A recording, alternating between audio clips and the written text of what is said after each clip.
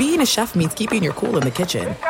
And with Resi Priority Notify and Global Dining Access through my Amex Platinum card, right this way. It's nice to try someone else's food for a change. That's the powerful backing of American Express. Terms apply. Learn more at americanexpress.com/withAmex. At Bet365, we don't do ordinary. We believe that every sport should be epic. Every home run, every hit, every inning, every play. From the moments that are legendary to the ones that fly under the radar. Whether it's a walk-off grand slam or a base hit to center field. Whatever the sport, whatever the moment, it's never ordinary at Bet365. 21 plus only. Must be present in Ohio. If you or someone you know has a gambling problem and wants help, call 1-800-GAMBLER. From BBC Radio 4, Britain's biggest paranormal podcast is going on a road trip. I thought in that moment, oh my God, we've summoned something from this board.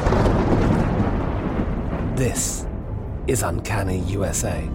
He says, somebody's in the house, and I screamed. Listen to Uncanny USA wherever you get your BBC podcasts, if you dare.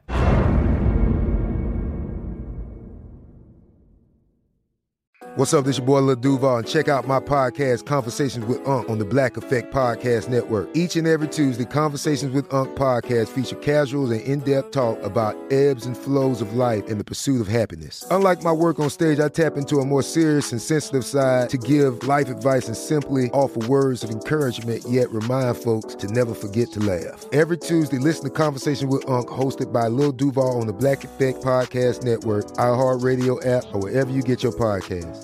Presented by AT&T. Connecting changes everything. Enjoy all your favorite sports like never before at BetMGM. Signing up and playing is so easy. Simply sign up using code Buckeye and receive up to $1,500 back in bonus bets if you don't win your first bet. When you register with BetMGM, you can get instant access to a variety of parlay selection features, live betting options, and the best daily promotions in the business. And with BetMGM at your fingertips, every play and every game matter more than ever. Place your moneyline, prop, and parlay bets with the king of sportsbooks today. Sign up using code Buckeye and receive up to $1,500 back in bonus bets if you don't win your first bet. That's right, up to $1,500. Again, sign up using code Buckeye and receive up to $1,500 back in bonus bets if you don't win your first bet. BetMGM and GameSense remind you to play responsibly. 21 plus and present in Ohio. Subject to eligibility requirements. Rewards are non-withdrawable bonus bets that expire in 7 days. Gambling problem? Call 1-800-GAMBLER in partnership with MGM Northfield Park. That's 1-800-GAMBLER.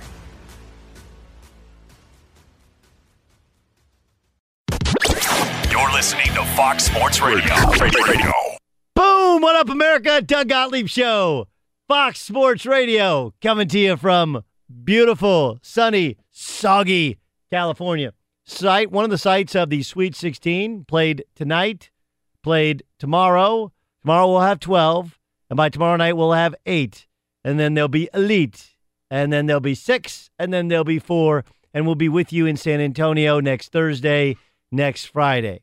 It is a great time of year for hoops. Last night, the Cleveland Cavaliers surrendered, 78 points in the first half? It seemed like 150 points in the first half. The Cleveland Cavaliers seemed to give up it was 79 points in the first half. They give up 79 points in the first half and win. Of course, they scored 68 of their own points in the second half. They come from behind. LeBron James, nearly perfect game. 35, 7 rebounds, 17 assists, and nary a turnover. I'm only reading the stat line because I wanted to say nary a turnover. That's the real reason. Toronto, for lack of a better way to say it, they are who we thought they were, right? They're like, oh, Toronto's new, Toronto's better, Toronto's in first place. Toronto had two opportunities to show that they were an elite team in playoff caliber games, Cologne games as we like to call them recently. They played the Thunder at home, gave up 132. They played the Cavs on the road, they gave up 132.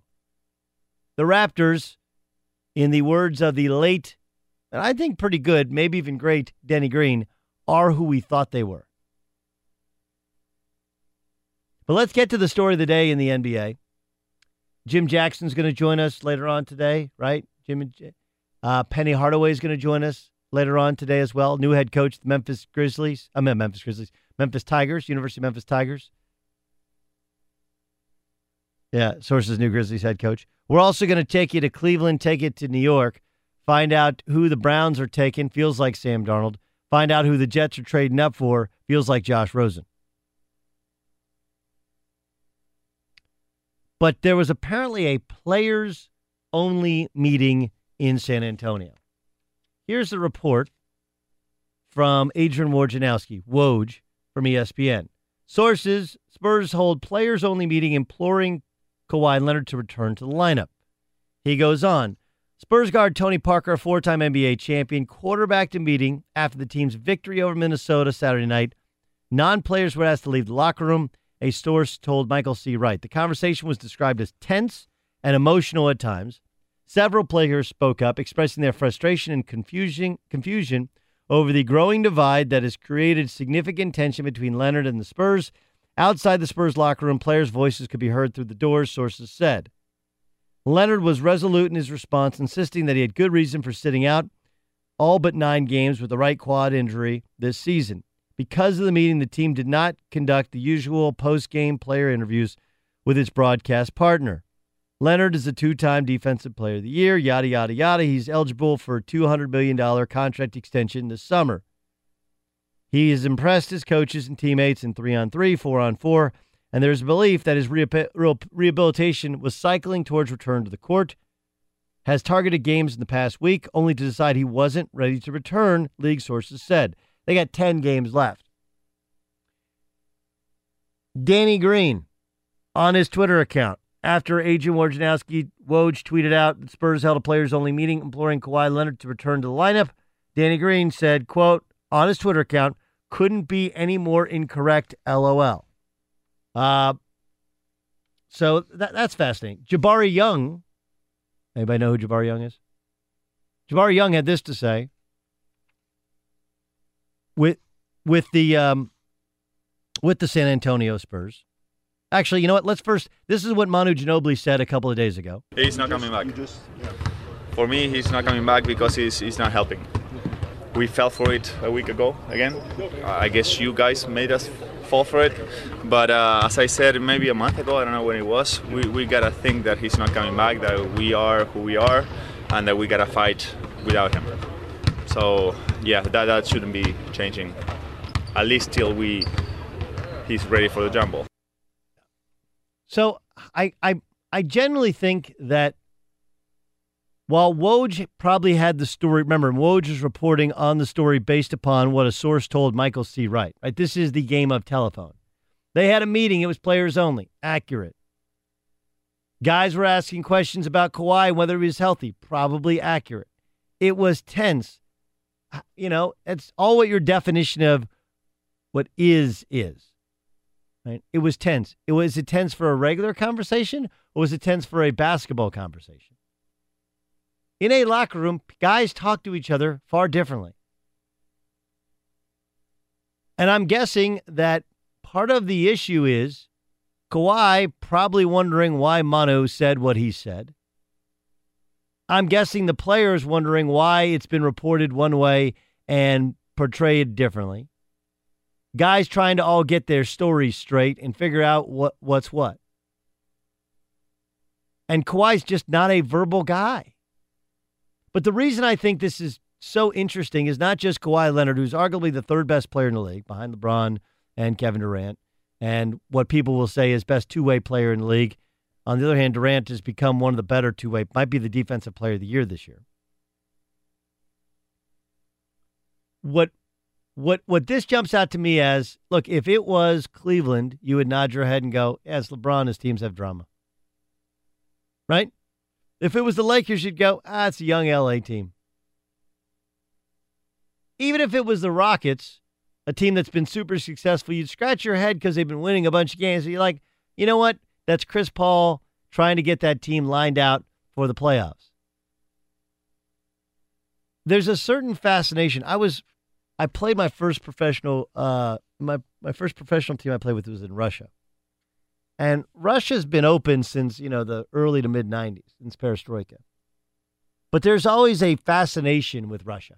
Like, even now, you feel like, I remember I lived there in 2001. I lived in a city called, you'd call it Perm, they call it Perm, right? Perm. It's on the base of the Ural Mountains. It's like the gateway to Siberia, if you will. And it's actually the second largest city in Russia, but no one knows it exists because even during Perestroika, it was a closed city because it was a big military city where they made weapons. And if you ever watched Dr. Zhivago, that's based and shot partly in Perm. Anyway, everywhere I went, I was fascinated by, because even though it's still, really outside of Moscow, it's a third world country. We have the World Cup, obviously, coming on Fox Sports 1. There's still a fascination to Russia because there's just so much we don't know and we don't hear. And the only thing you think of with Russia now is either the Soviet Union from back when we were kids, Red Square, or Vladimir Putin. That's it. This is incredibly huge, the biggest, in terms of land, biggest country in the world, I believe, still. And yet there's so much stuff we don't know because we couldn't find out information for most of our lifetime. Now we can, but either we don't have access or we don't really care, or there's not kind of a reason for it. So even though Russia is just another country, and in many ways it has some of the same and bigger problems of all the other countries, there's some good, there's some bad, there's some incredible wealth and some incredible poverty. Because we don't know anything about it, it's far more fascinating than, say, I don't know, a country like Denmark or Norway or even England, one that our history is tied to. In the NFL, I think the reason that the Patriots seem like more of a dumpster fire than previously is all these stories that have come out about the Patriots, the dysfunction within it, we just couldn't get information from them for 15 years. Like LeBron has been giving us, we've been getting snippets of drama from LeBron forever. In the NFL, we've been getting snippets of drama from the Dallas Cowboys forever. We get it from New England, and now we're really interested. We get it from the Spurs, we're really interested. We get it from Kawhi Leonard, really, really interested. Because otherwise, I don't, players only meeting, imploring a player who is hurt but maybe not injured to play late in the season, trying to clear things up. They don't show up for media stuff. They're trying to iron out differences, all get their stories straight. All of that is great. It's only really interesting because it's the Spurs and because it's Kawhi, right? Which is much like the Tom Brady, Bill Belichick, and Robert Kraft story. Sure, all of these teams that have, I'm interested in New Orleans. Drew Brees signs for less than market value. What were those conversations like? How tied to Drew Brees is his head coach, Sean Payton? How does that work with ownership? Do they all get along? I'm fascinated by what ownership thought of Alex Smith when he was traded from Kansas City. All of these relationships between the owner or the owner's family and the quarterback is really interesting. But it's more interesting not just because the Patriots win, but because we haven't gotten information for the Patriots forever. That's why this Spurs conversation is so interesting. My guess, though, is it's far less sinister than it reads. Because this is probably how you read it. All of the Spurs are pissed because they think he's healthy and they want to know why he's not playing, right?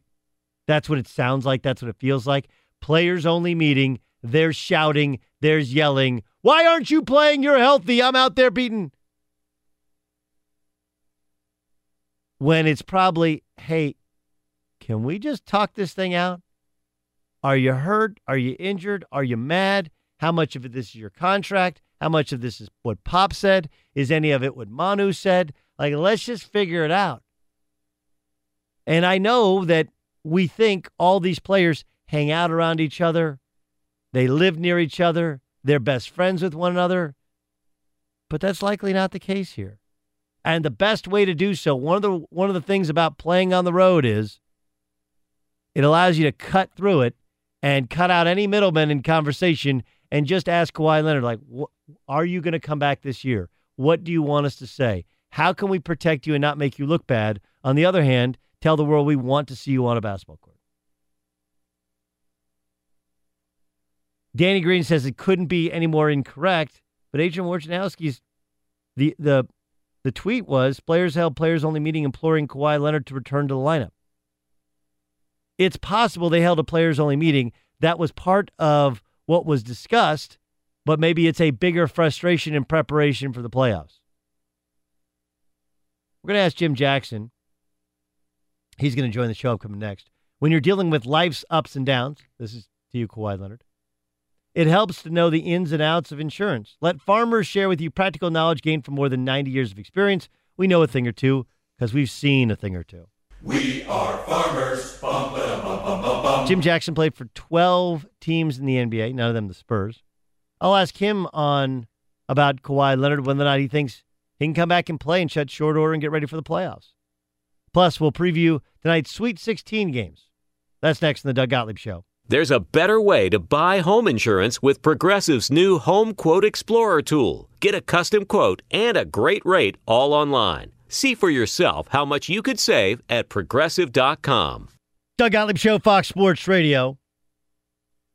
Jim Jackson usually caused the players-only meetings, right? He didn't just attend. I'm kidding. Jim Jackson, a former high school, college superstar, and of course, you see him on Fox Sports 1 and played the lottery pick, number 3 pick in the NBA draft. Of course, played for 12 different teams in the NBA. Who has a greater sense for teams and the old players-only meeting than Jim Jackson? He joins us now on the Doug Gottlieb Show.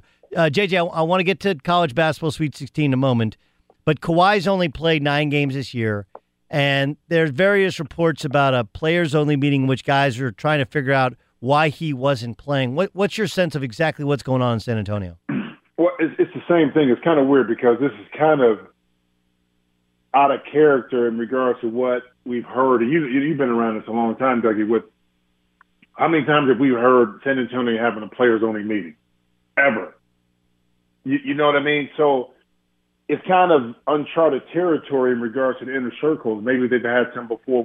It just hasn't come out. But it's kind of a delicate situation because Kawhi is so quiet. We never really get a sense of what he's thinking. And if this is the case in regards to Kawhi and the stalemate with the Spurs, then there's a lot more to his injury in regards to his ability to play. Because I don't think as players, if you know a guy is hurt and injured and injured and can't play, you don't have a meeting to implore him to come back on the team or get back in the mix in fear that may, endanger him, long term. So that just indicates to me that something else is going on in regards to his injury, and it may not be as serious as what it was, but it may be some conflicts between Kawhi and management. Right. So I feel like you hear players only meeting, and because the Spurs, and because it's Kawhi, we freak out because we get no information from them. And the truth, right. and the truth might be a little bit less sinister than players, because as you know, like one of the things that players never do, like guys never talk about somebody else's money, right? Like I'll never, right? You stay away from what their personal relationships, right? Unless like not in front of the team, like that's not your deal. And you never question, at least I've never questioned whether or not somebody's hurt or not.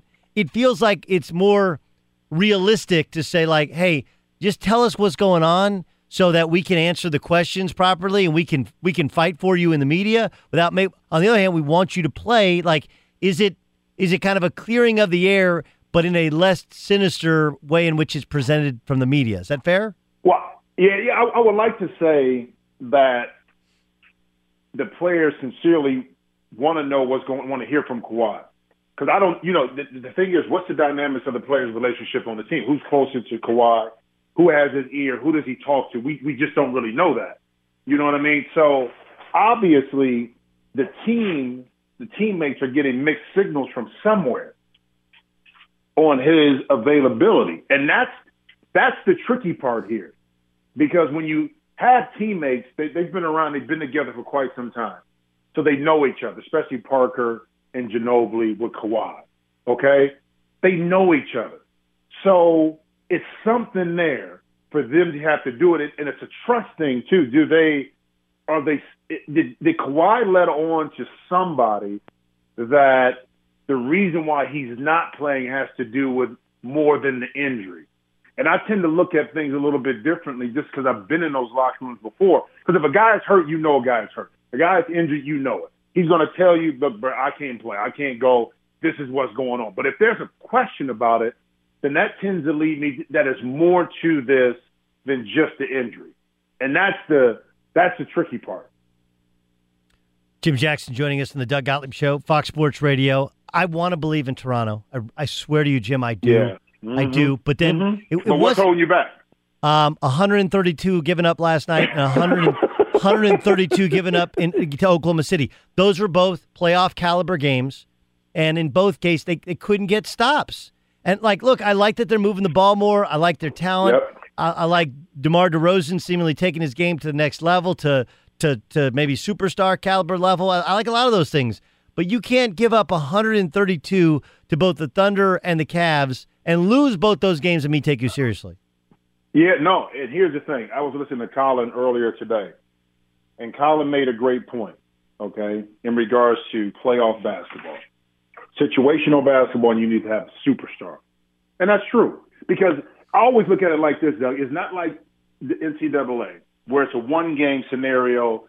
If some stuff hits the fan, an underdog team can win. In a 7-game series, it's about making adjustments within the game, but also going into the next game. It's also being relatively healthy. It's also being strategic. See, to me, coaching, I look at coaching like this in the NBA. During the regular season, you're coaching minutes, you're coaching injuries and health, and you're coaching egos to kind of keep all those in line so you can get to the playoffs in a prime position where now the coaching, the strategic part of it really comes out. That's what separates it. That's a great, listen, I mean, look, I'm going to run that again. Wait, say that one more time. So in the regular season, you're coaching minutes, injuries and egos. Yep. And egos. Yep. That's what you're doing during the regular season. Now, because you have so many dynamics going on and so many things with injuries and how you manipulate the lineup. This guy feels he needs to play. My main guy may be hurt. And when does the injury happen? How do I game plan for not having maybe my core group for 10 games? All that stuff. But once you get in the playoffs, man, I'm drilling in on what's the 4 or 5 go-to plays that this team really loves to do. How can we make adjustments offensively? And that's the difference. Now, who do you have that can execute our game plan the best? See, everybody wants to emulate Golden State, right? Mm-hmm. Shoot the 3 ball, get multiple guys to handle. But what they're missing, and people really, you know this because you played at a high level in this, maybe not the most athletic, but here's what you had in a lot of players, Golden State, high IQ. So you got 8 or 9 guys on that team. Your starting 4 or 5 have high IQ. So when you go to your bench, okay, you got 3 more guys in Iguodala, David West, and also Sean Livingston. They got high IQ. So what do you lose from that? You may lose athleticism, but you don't lose a feel for the game and how to execute and play. So if you put a Swaggy P or other guys out there that maybe don't understand the game as much, JaVale McGee, but you balance that because you have 3 other guys that understand how to play. That's why they're so tough to beat. And to boot, you have Steve Kerr. So with Toronto, look at it. They've improved so much. But when you play them against Cleveland, high IQ, LeBron James off the chart. Okay? Kevin, you talk about you may lose Kyrie, but when you have a guy that's won before like Kevin Love, they don't give him enough credit for how he plays. So we saw last night a statement game with LeBron like, hey, I'm still the best player in the world, and we're still the favorites to win the East. Why do you think he's played better since Ty Lue has stepped away? Why do you think he's played better?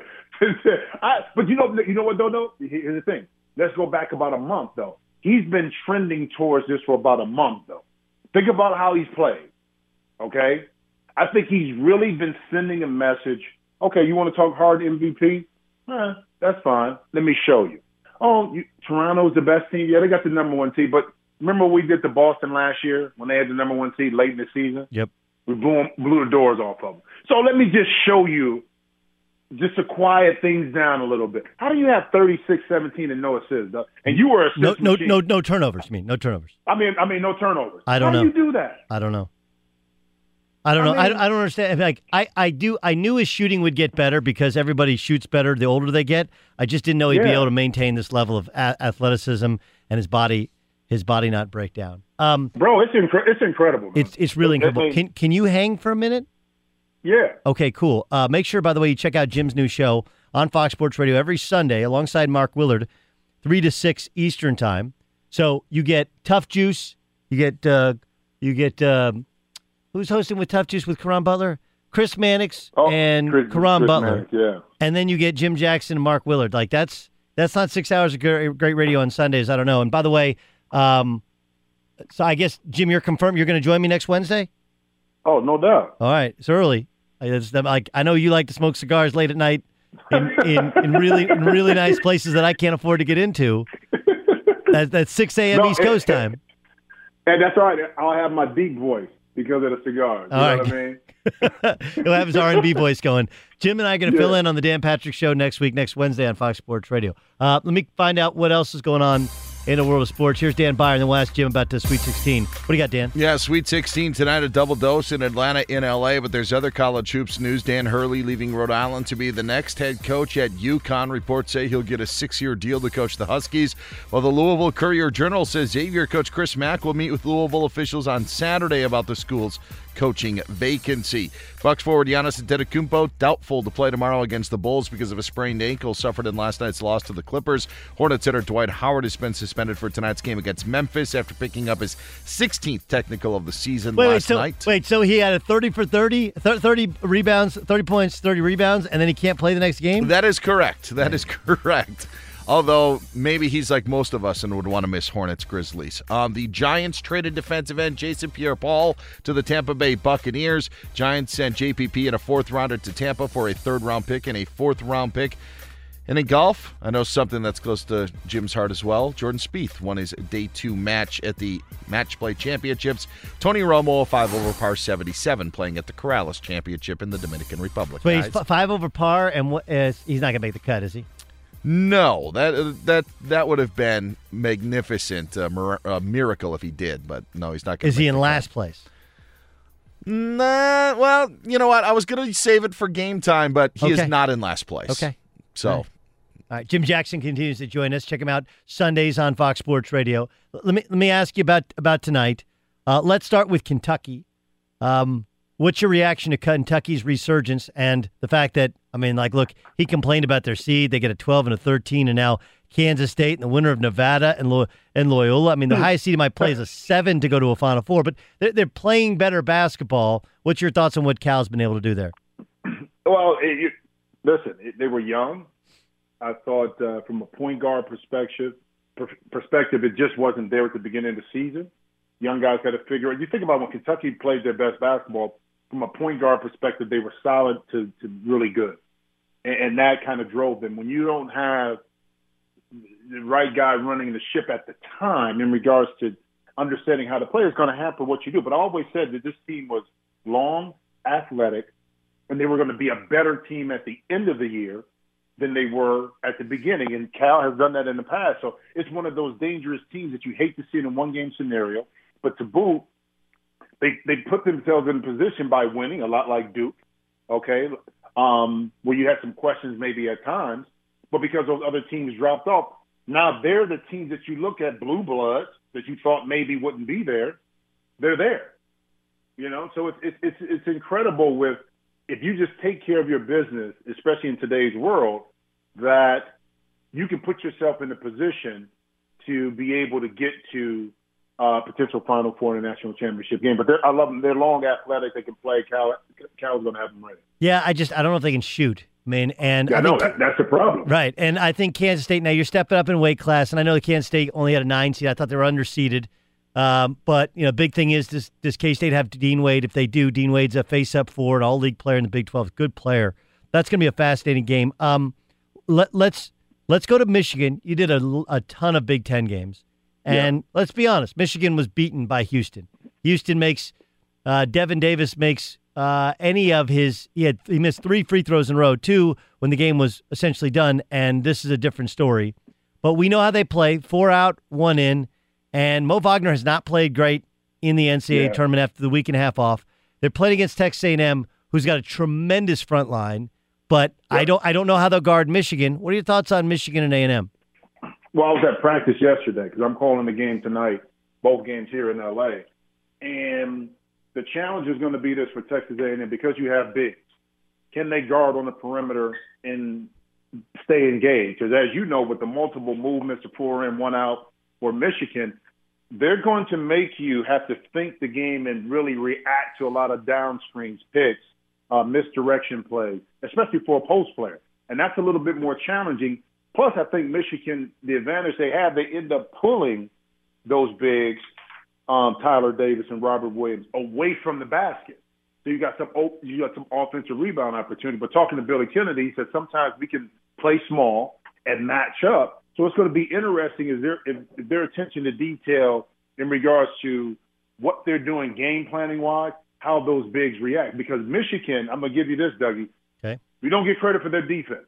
They're playing pretty good defense. They went up against some teams, okay, from a size perspective during the tournament, and they competed where they only gave up 8, 9 offensive rebounds the last 2 or 3 games.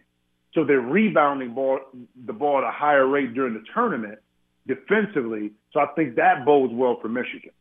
That's fascinating. Florida State Gonzaga, your other game tonight. But look, the Zags have obviously been here 4 times in a row in the Sweet 16. But this is a new Gonzaga team against a Florida State team that was also dead to rights beaten, but one that when they walk onto the floor, like if the 2 teams are in layup lines, you pick Florida State. But Gonzaga has found a way culture-wise and just making enough shots. Who do you like in that matchup? Well, 2 things. Talking to Mark Few, this is what he said. He said, we're a different team than last year because now we had traditional post-up players. But now what we're doing with Jonathan Williams and the crew, they're more face-up. Yep. Okay, so the offense is totally different. Okay, so they're playing better. They don't have the superstar like they had in the past. But this group is different. They rely on 2, 3, 4 guys to kind of get it done. The challenge is going to be, talking to Leonard Hamilton, again, what the Zags are going to face is this. Leonard Hamilton will tell you, listen, our top 7 guys' teams are better, our top 7 guys, versus their top 7. But our top 11 to their 11, we got it. And what he means by that is that he got 18 guys on the team. Have you seen 18 guys on the team? He plays 11.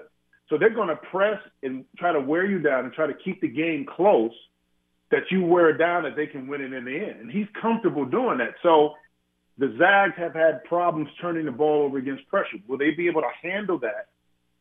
Those waves of bodies, fresh bodies coming at them in order to, I think, extend the lead so it's not within a 1 or 2 possession game going down the stretch, because that may not bode well for them from a mental perspective but a physical perspective, and it might favor Florida State. Penny Hardaway's coaching Memphis. Obviously, he went and coached some high school ball. And Penny, if you've ever spent any time with him, he's super bright. And I think he'll obviously be great with the kids and anybody who's a mentor, an AAU coach. We all grew up watching Penny. Of course, the ads were really good. I don't see it as nearly as big a challenge as some people do. What's your thoughts on Penny and whether or not it's a huge challenge for him to be successful as a college basketball coach? Well, first, it's a lot of pressure and weight. I don't think he realizes yet because he's from Memphis. He's a hero to Memphis. He played at Memphis State.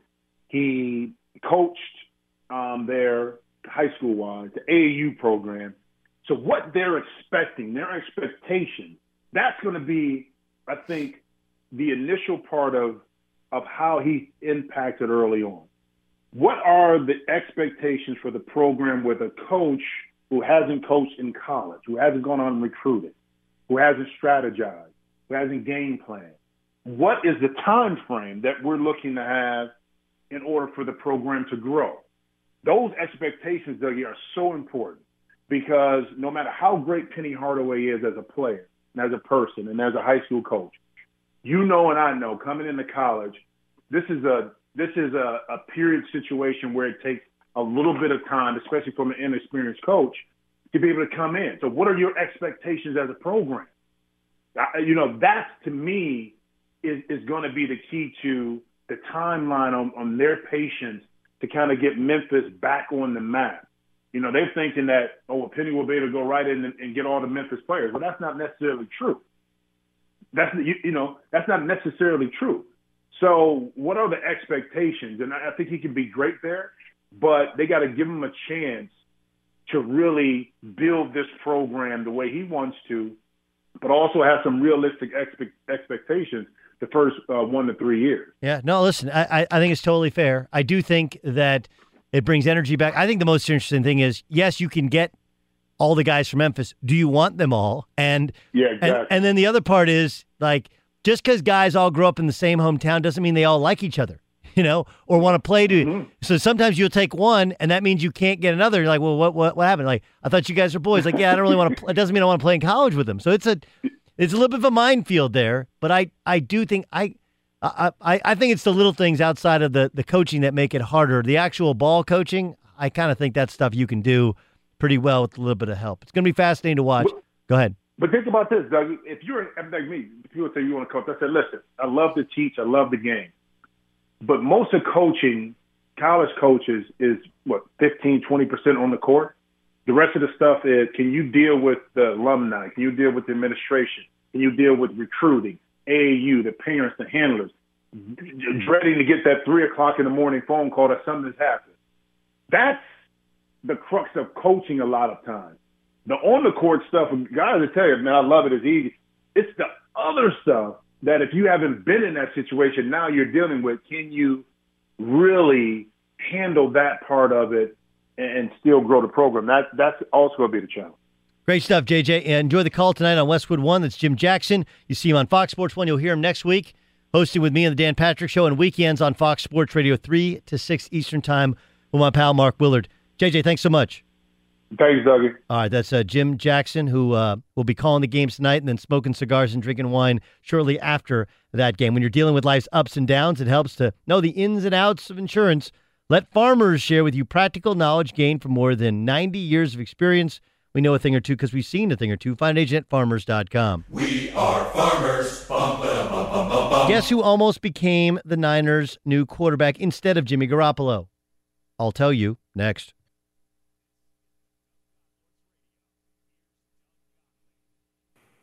Car shopping can be confusing with terms like dealer price, list price, and invoice price. TrueCar shows what other people paid for the car you want, so you can recognize a good price. When you're ready to buy a new or used car, visit TrueCar and enjoy a more confident car buying experience. Doug Gottlieb Show, Fox Sports Radio.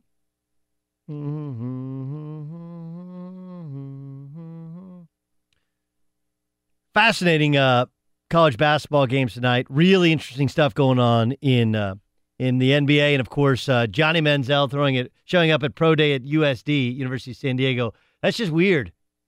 Yeah, I went down to USD's Pro Day. Who was down there? Like Johnny Manziel. Like, okay,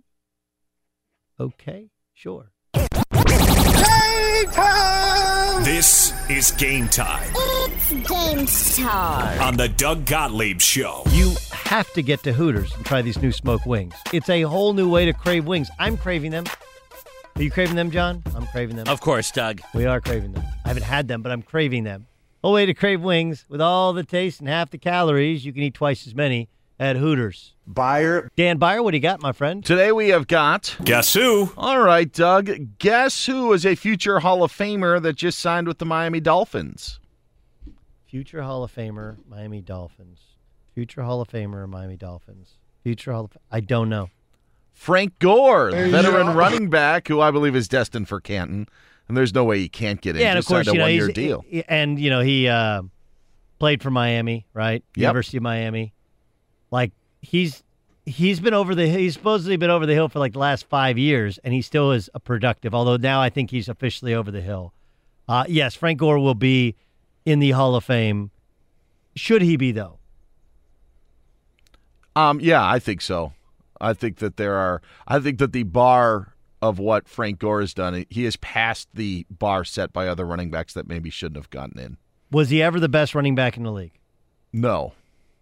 Then there's your answer. Neither was Jerome Bettis. I'm not disagreeing with you. This is the thing. You're doing there's guys that he's had a better career than that are in the Hall of Fame. I'm not going to dispute that with you. I'm not, because you're going to win that argument every single time. My argument is just because we made a past mistake on letting a guy in, because do you know Jerome Bettis is from Detroit? Not sure if you guys are aware of that. Really? Yeah. And they played in the Detroit Super Bowl. Huh? How about that? Which he fumbled and almost cost him the Super Bowl. Anyway, but I think he's one of these. He's been good for a long time. Was never great, but yes, he'll be in the Hall of Fame. Guess who, Doug, was supposed to be a part of Kyle Shanahan's master plan in rebuilding the San Francisco 49ers?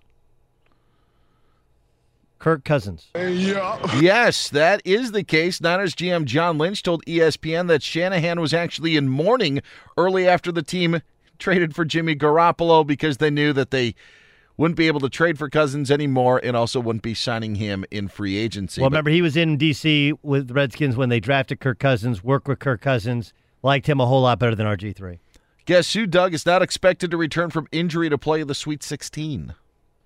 Not expected to return. Isaac Haas. Yeah, CBS Sports reports that Haas was able to practice today, but the team doesn't expect him to go tomorrow against Texas Tech with a fractured elbow. In fact, Doug, a little video clip was put on by Allie LaForce, your old co-worker, and Isaac Haas was throwing a pass with his left hand. With his right hand, you mean? No, with his left hand. Oh, yeah, because it's the right elbow. Yeah. By the way, happy birthday to Joe Smith of the Houston Astros, husband to one Allie LaForce. All right, happy birthday. Maybe a gift will be in the future. Guess who received an edible arrangement thanks to getting one of the top athletes in the world back on track? So this person received a gift for helping a top athlete get back into form. I have no idea. It's kind of crazy. Give me a hint. In golf. Oh, Tiger Woods. As back surgeon, Dr. Richard Geyer of the Texas Back Institute received an edible arrangement bouquet from Claire Rogers, a 23-year-old Boston College student who sent the fruit bouquet after watching Tiger compete in the Arnold Palmer Invitational. I'm okay with that. I mean, honestly, like those edible arrangements are delicious, and you can eat the hell out of it and not feel like you get you get something else. There's so many other things that are bad for you in this world. Do you buy the dark chocolate is really good for you? I ate an entire dark chocolate bar the other day, and I'm told that it has antioxidants and it's kind of good for you. You buy that? Hey, I'll believe anything to eat more of it. Hey, get out there and press. That was the press. That's game, huh? Game time. This is Game Time on the Doug Gottlieb Show. It helps that I love Ramos so much. Just helps. You cannot love me, Ramos right? so much. The process is almost complete, but before Philadelphia goes crazy patting themselves in the back, there's something that's been padding their stats. I'll tell you next in the Doug Gottlieb Show.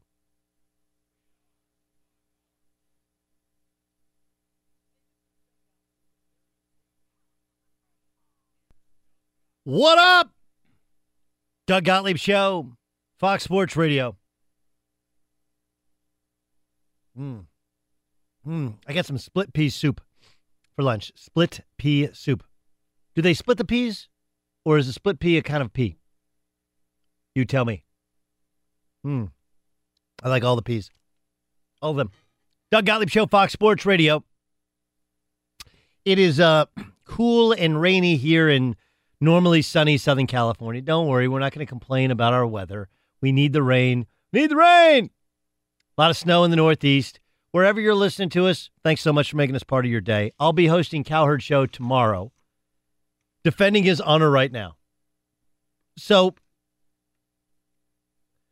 last night, Joel Embiid took to Twitter and called Colin Cowherd, Colin Coward. That's because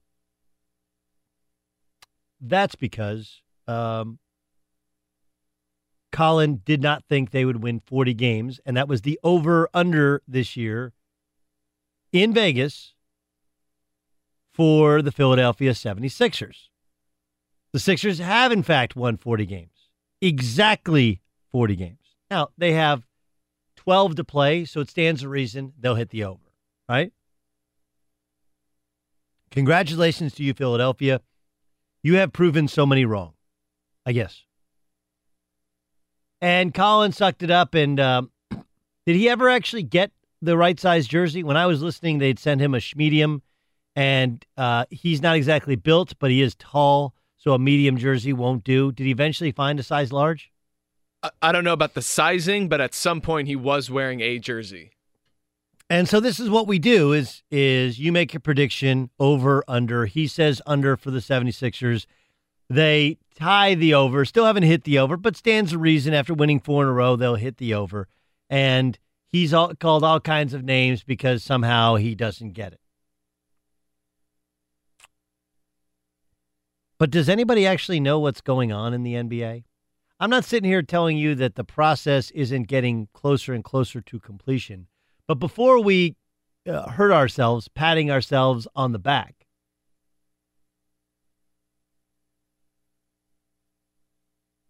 let's remember what's going on in the Eastern Conference. Maybe more than anything, let's remember what's going on in the bottom of the NBA. Teams are tanking at a remarkable rate. Ramos, do you know how many games the Memphis Grizzlies won in the month of February? February, I would say 4. If I said less than 4, Dan Byer, would you go over or under on 4 in February? I would probably go under because I know it was a rough month. A rough month. How rough a month was it? I would say 1 game. What if I said less than 1 game? Oh, wow. Oh, 0? Yes. Wow. Yes. Now, look, they were helped out because there's an all-star break there, right? Helped out because there's an all-star break, so you didn't play every week. But just pull it up and look. Look in the month of February, and you're like, they didn't win a single game. Matter of fact, they've only won 1 game since the all-star break. That was last Saturday. They somehow beat the Denver Nuggets at home. Other than that, their last win was January 29th. So forgive me, and look, they're not the only team. Can you name an Atlanta Hawk? And the Hawks just won a game after losing their previous 7. And I'm not sure if you guys know what the Hawks are doing. The Hawks are quite clever about this. They're signing guys that no one has ever heard of and putting them on 10-day contracts and then playing them at the end of games. Now, when they beat the Jazz, they let Dennis Schroeder play most of the game, and he had 41. Can you name another Atlanta Hawks starter? I'm going to go with you, Dan Byer, who, Dan, you know a ton about the NBA. You probably know more about the personnel of the NBA than anybody else in this room. Yeah. Can you name another Atlanta Hawks starter? Oh, gosh, no, I can't. Want to take a shot at it, their rhyme music? I'm gonna go with. I can't even think of one. Cephalosha, does he even play there anymore? Well, he's not currently playing there. No, I believe he's with the Utah Jazz. Actually, Thabo is, but I don't think he's even playing there. Their starting lineup in their win against the Jazz was Mike Muscala. That's he went to Bucknell, borderline NBA guy. Taurean Prince, former first-round draft pick of Baylor. DeMarcus, what's his name? DeMarcus Dedmon? It's Dwayne Dedmon. Played at USC a couple years ago. Dwayne Dedmon. Dennis Schroeder and Damian Lee, who Damian Lee, I think, was at Louisville. He was at LaSalle, then at Louisville. Yeah, that's their starting lineup. That's kind of my point. Like, they're starting a borderline D-League. They got a D-League roster in the NBA. And so I guess here, let me just get around this really quickly. The 76ers are getting better. I'm not denying that. And them hitting the over proves a lot of us wrong. They're 17-23 against playoff teams, which is not terrible, but also not great. They're 23-7 against lottery teams. 23-7. 1-0 against the Hawks, 1-1 against the Grizz, 2-1 against the Bulls, 2-1 against the Nets. The Philadelphia 76ers benefit from the fact that half the teams in the East are trying to be bad, and they're no longer one of those teams. And actually, while that will sound like a slight at their 40 wins, the truth is it's kind of out of respect for what they've been able to do. The league sees the talent that they've been able to acquire by tanking for 3 or 4 years, and we need to do that. And what do they say about imitation? It's the most sincere form of flattery. And that's what Orlando's doing, and that's what the Hawks are doing, and that's what the Bulls are doing. And frankly, now that the Hornets, aren't a playoff team, and their coach was sick, and they're a mess, and they were trying to think about trading Kemba Walker, they've decided, the hell with it. It's better off being really bad than being competitive. They've tried to tank to get into that bottom rung of teams. The Kings, 23. The Mavericks, 22. The Grizzlies, 19. The Suns, 19. The Hawks, 21. The Magic, 21. The Nets, 23. The Bulls, 24. And the Knicks, 26. That's how many wins they have on the year. So forgive me if I don't do backflips over the Philadelphia 76ers and tell you they're the greatest team of all time. They're good. They're talented. And you know what? They'll have a shot at landing some more talented free agents because they overpaid for J.J. Redick for 1 year, so they keep that cap space.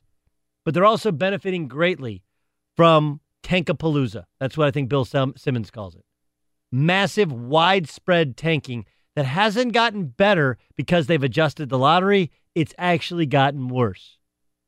And while that sounds like a slight at the Philadelphia 76ers, the fact is that when everyone at the bottom of the league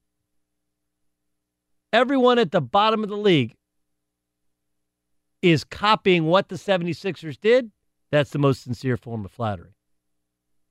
Yeah, we don't think you're great now, but we think what you did was a great idea, so we're going to copy it. All right, coming up next, he was a lottery pick. He's from Memphis. He's coached in AAU ball. He's coached in high school ball, and now he's come back home to what's now the University of Memphis, was Memphis State when he played there. Penny Hardaway is the new head coach of the Memphis Tigers. About 7 years ago, I shared a plane ride with Penny. Sat across from him. He was part of Memphis's basketball program as a mentor. And I think they beat UMass in Boston Garden. And then I flew with them to Memphis, caught a flight to Dallas, then out to Hawaii. Spent a couple hours with him. I found him to be a fascinating, really interesting guy. He has a super high basketball IQ, also great interpersonal skills. Going to ask him about the challenges to it. And when this became a reality, because it was rumored as such before Tubby ever got fired. We'll get to that upcoming next. When you're dealing with life's ups and downs, it helps to know the ins and outs of insurance. Let Farmers share with you practical knowledge gained from more than 90 years of experience. We know a thing or two because we've seen a thing or two.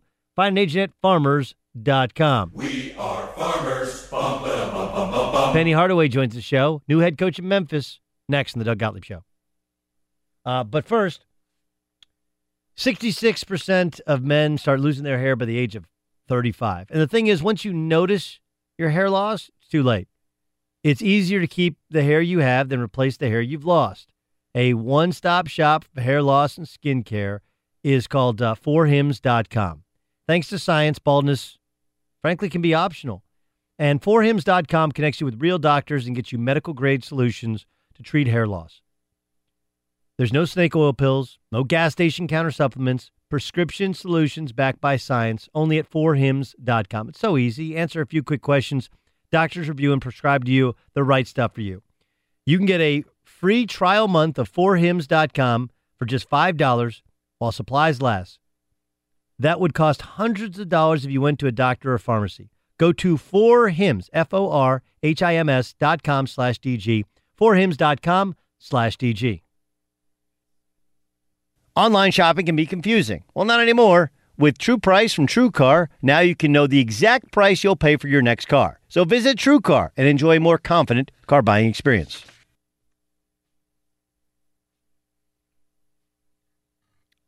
Doug Gottlieb Show, Fox Sports Radio. I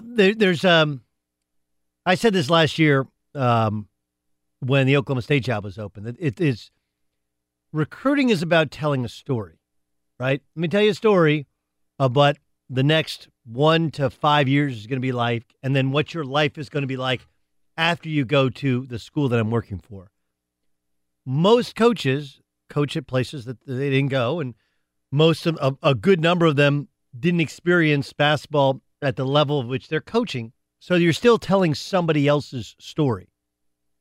There's a difference when it's your alma mater, and then you double down on the fact that you were, in fact, a star, and you're from that town. That's what Penny Hardaway is going to be able to tell. He's not telling somebody else's story. He's going to say, I grew up in Memphis. I was you. I played at Memphis. I played in the NBA. I've accomplished everything you could ever dream of accomplishing, and that some things you could never even fathom doing. So if you want to know what it's like or going to be like, other people can tell you, but I actually lived it. That's the sale, I would guess. And so, look, I thought 2 years was too short a tenure for Tubby Smith, but it was still an odd fit for Tubby at this point in time in his career to be coaching in Memphis. But once I heard the idea of Penny and I understood what he was going to do or what I thought he was going to do, I was like, now my ears are perked up. Let's hear from him ourselves and find out what his vision is, what he thinks is realistic, and some of the challenges in coaching at Memphis, being from Memphis, having coached high school basketball and AAU basketball Memphis. Penny Hardaway joins us, new head coach of University of Memphis, on the Doug Gottlieb Show on Fox Sports Radio. How you doing, man? I'm doing good, Doug. Thanks. I appreciate it. Okay, so look, it was leaked out as a possibility a couple of weeks ago. When did the rumors become really kind of tangible to which you started to go like, okay, this is going to happen?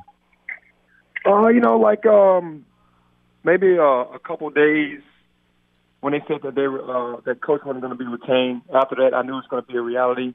It was really unfair to Coach Smith for them to kind of, I know the media has to do their job, but to broadcast that out there like that before the conference tournament even came about.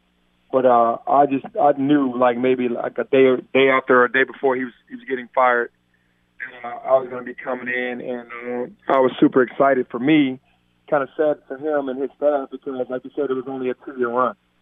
So when you come in to do the interview, what was the, did you line it out for them? This is how it's going to be. Did you simply answer questions? How did you approach the Q&A, the interview with them?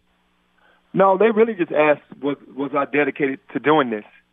They didn't have any questions that I could turn the program around, that I could do some things that they knew that I could do.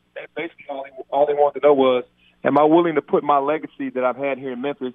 People love me here. I'm born and raised here. I played here, on the line, because it could be an ugly game when you're coaching and you're not winning, and how the fans and how the media, looks at you.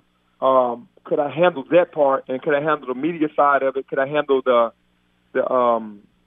ins and outs of what comes along with the job, with the ambassadors, with the boosters, with all the appearances? And I told them yes. And that's basically all I had to do was tell them that I was all in, and they were fine with that. It's interesting because it's the Tony Bennett said this last week when they got beat University of Virginia. He was like, look, I told our guys, anytime you enter the arena, everybody thinks of the great things, but the bad things can happen too. This even more so. Like, you are a legend. You are a deity. You are I've been to Memphis games when you're there, and everybody stops and everybody wants to talk to you. I mean, but have you really had that thought? You're like, what if this goes really bad, dude?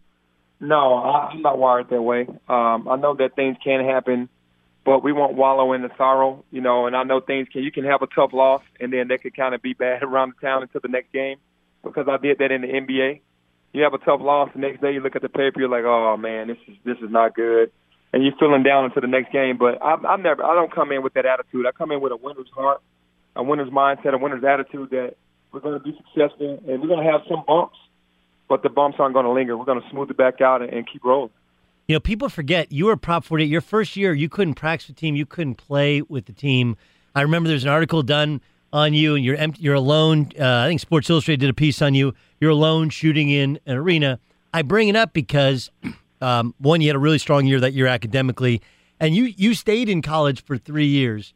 You know how it is in Memphis. Like some of the kids that you've coached in high school and in AAU ball, like there's some dire poverty, and there's this sense that if kids go to Memphis and they got to see success immediately, and then they got to go off to the league. How do you handle that now as a college coach? How do you handle the expectations, many of them unrealistic, about the kids that you're going to recruit? Well, I do agree with you saying many of them unrealistic, but you just have to tell a kid, man, you just have to work. Allow the nation to talk about you. Don't come in saying what you're going to do. I'm a one and done. I've heard so many kids say they were one and done and have to stay 3-4 years.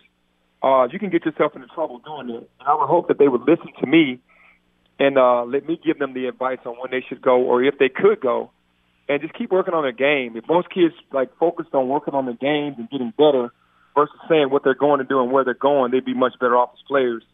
And it's tough though in this society with kids, this generation.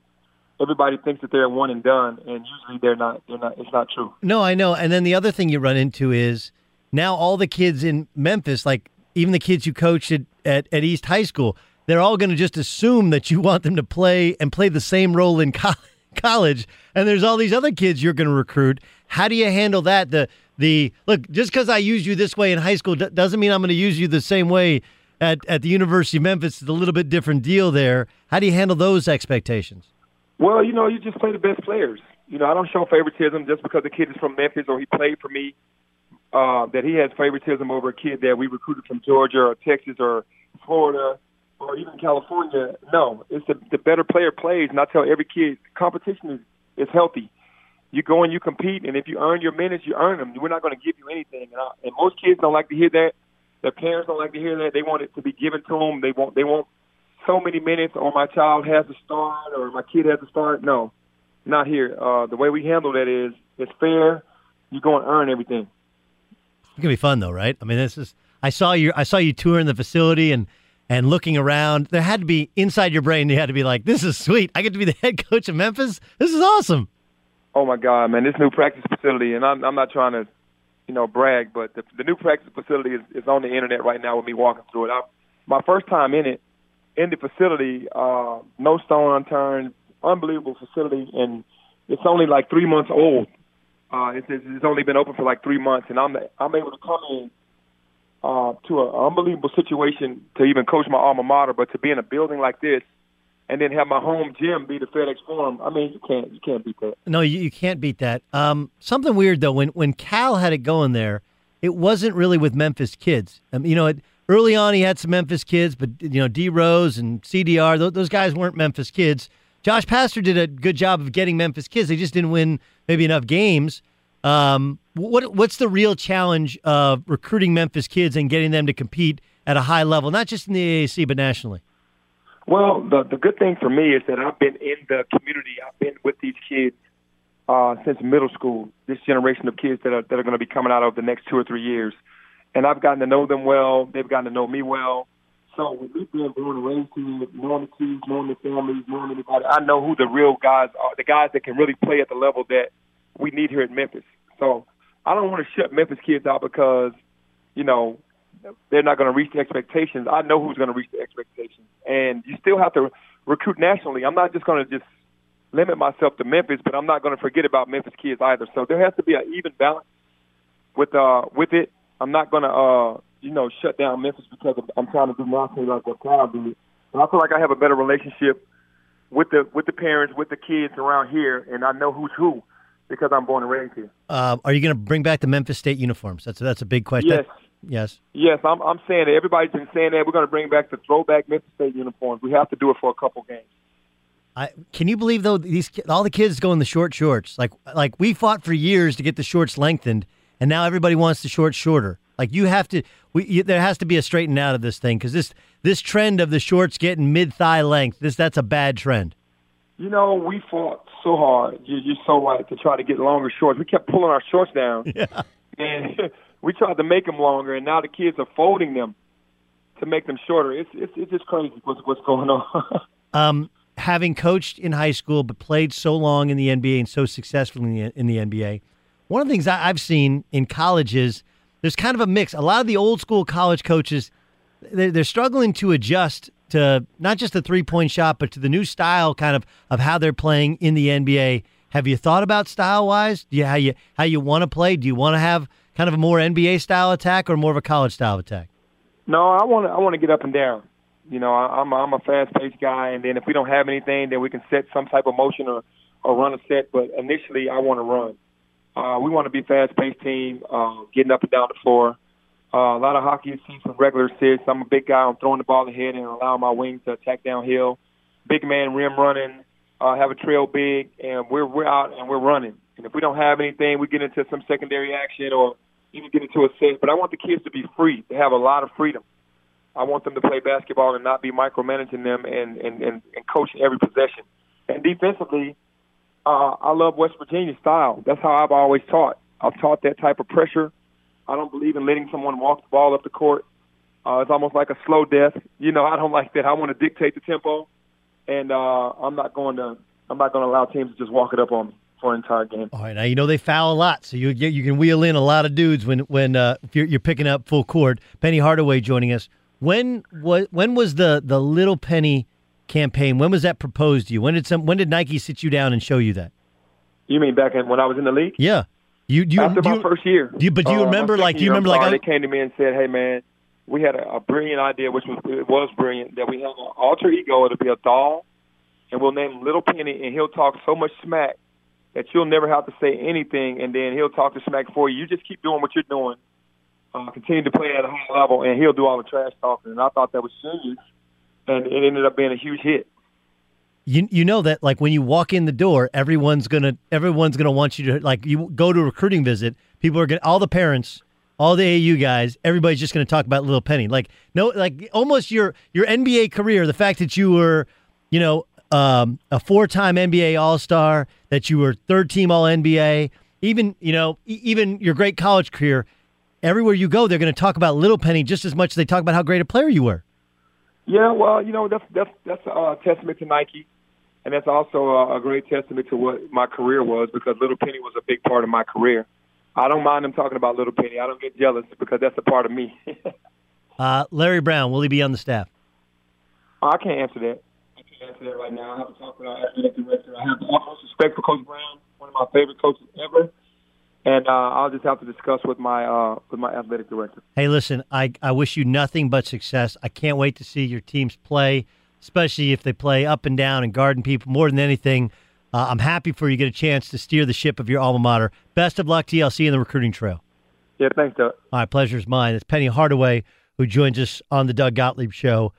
When you're dealing with life's ups and downs, it helps to know the ins and outs of insurance. Let Farmers share with you the practical knowledge gained from more than 90 years of experience. We know a thing or two because we've seen a thing or two. Find an agent at farmers.com. We are farmers. Bum, ba, bum, bum, bum, bum. Bring in Dan Byer.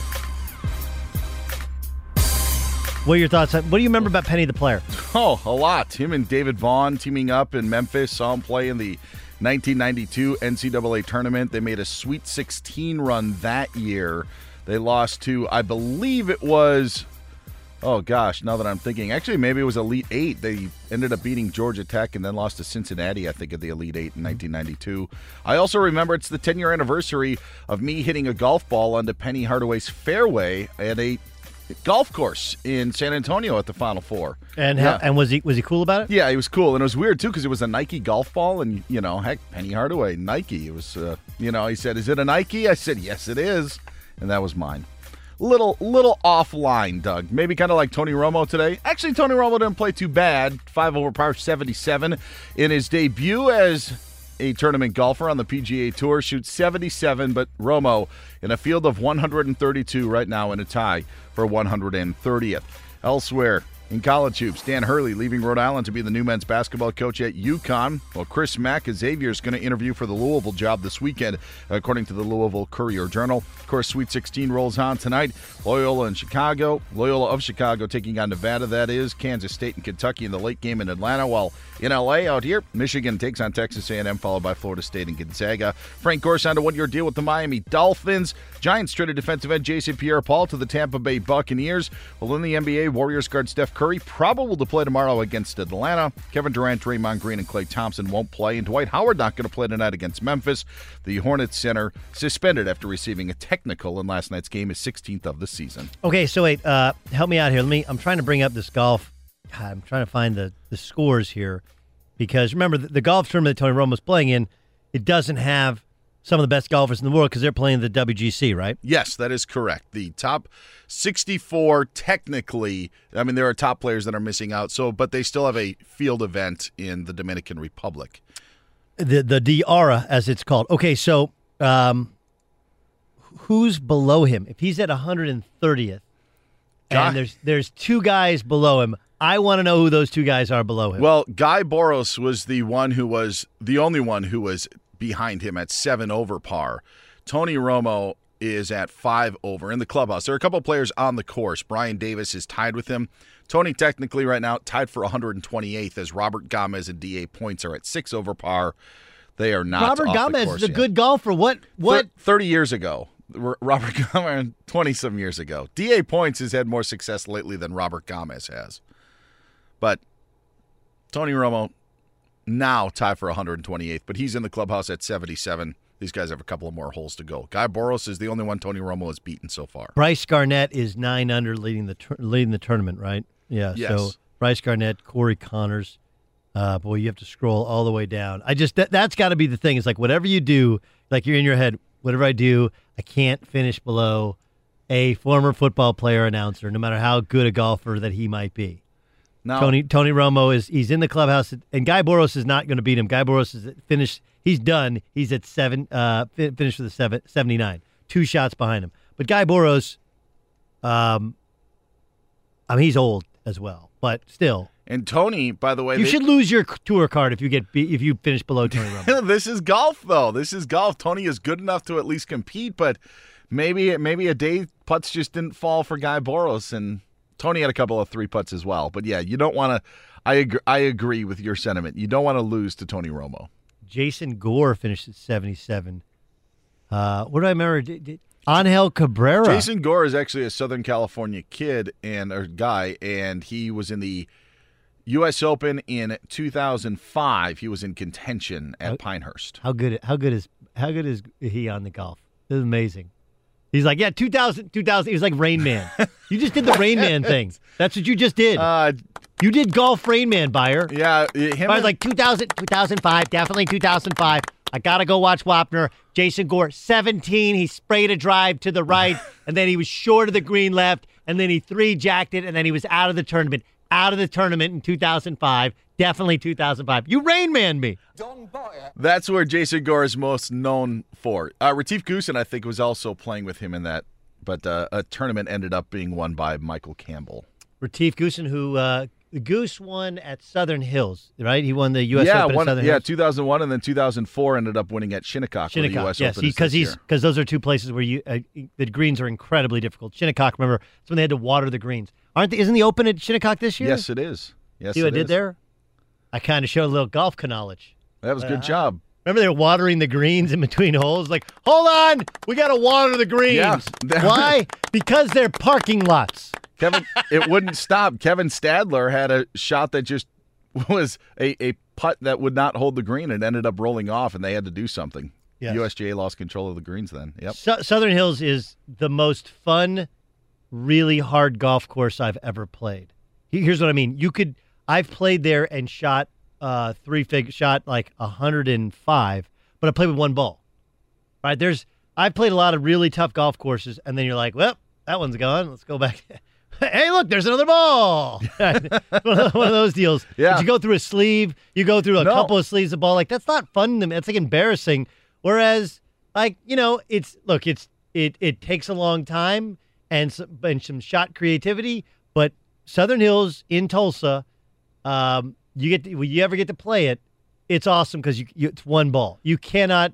There's only a couple holes to which you have to really, really miss to hit it on the street. Outside of that, you're going to play with one ball. And yeah, Doug, it's easy to rack up a high score when you're hitting it in the water and losing golf balls and adding penalty strokes. And it shows you how difficult a course can be. I don't think there's any water at Southern Hills. No, either. but that's the point. Right. Like, you played with just one ball.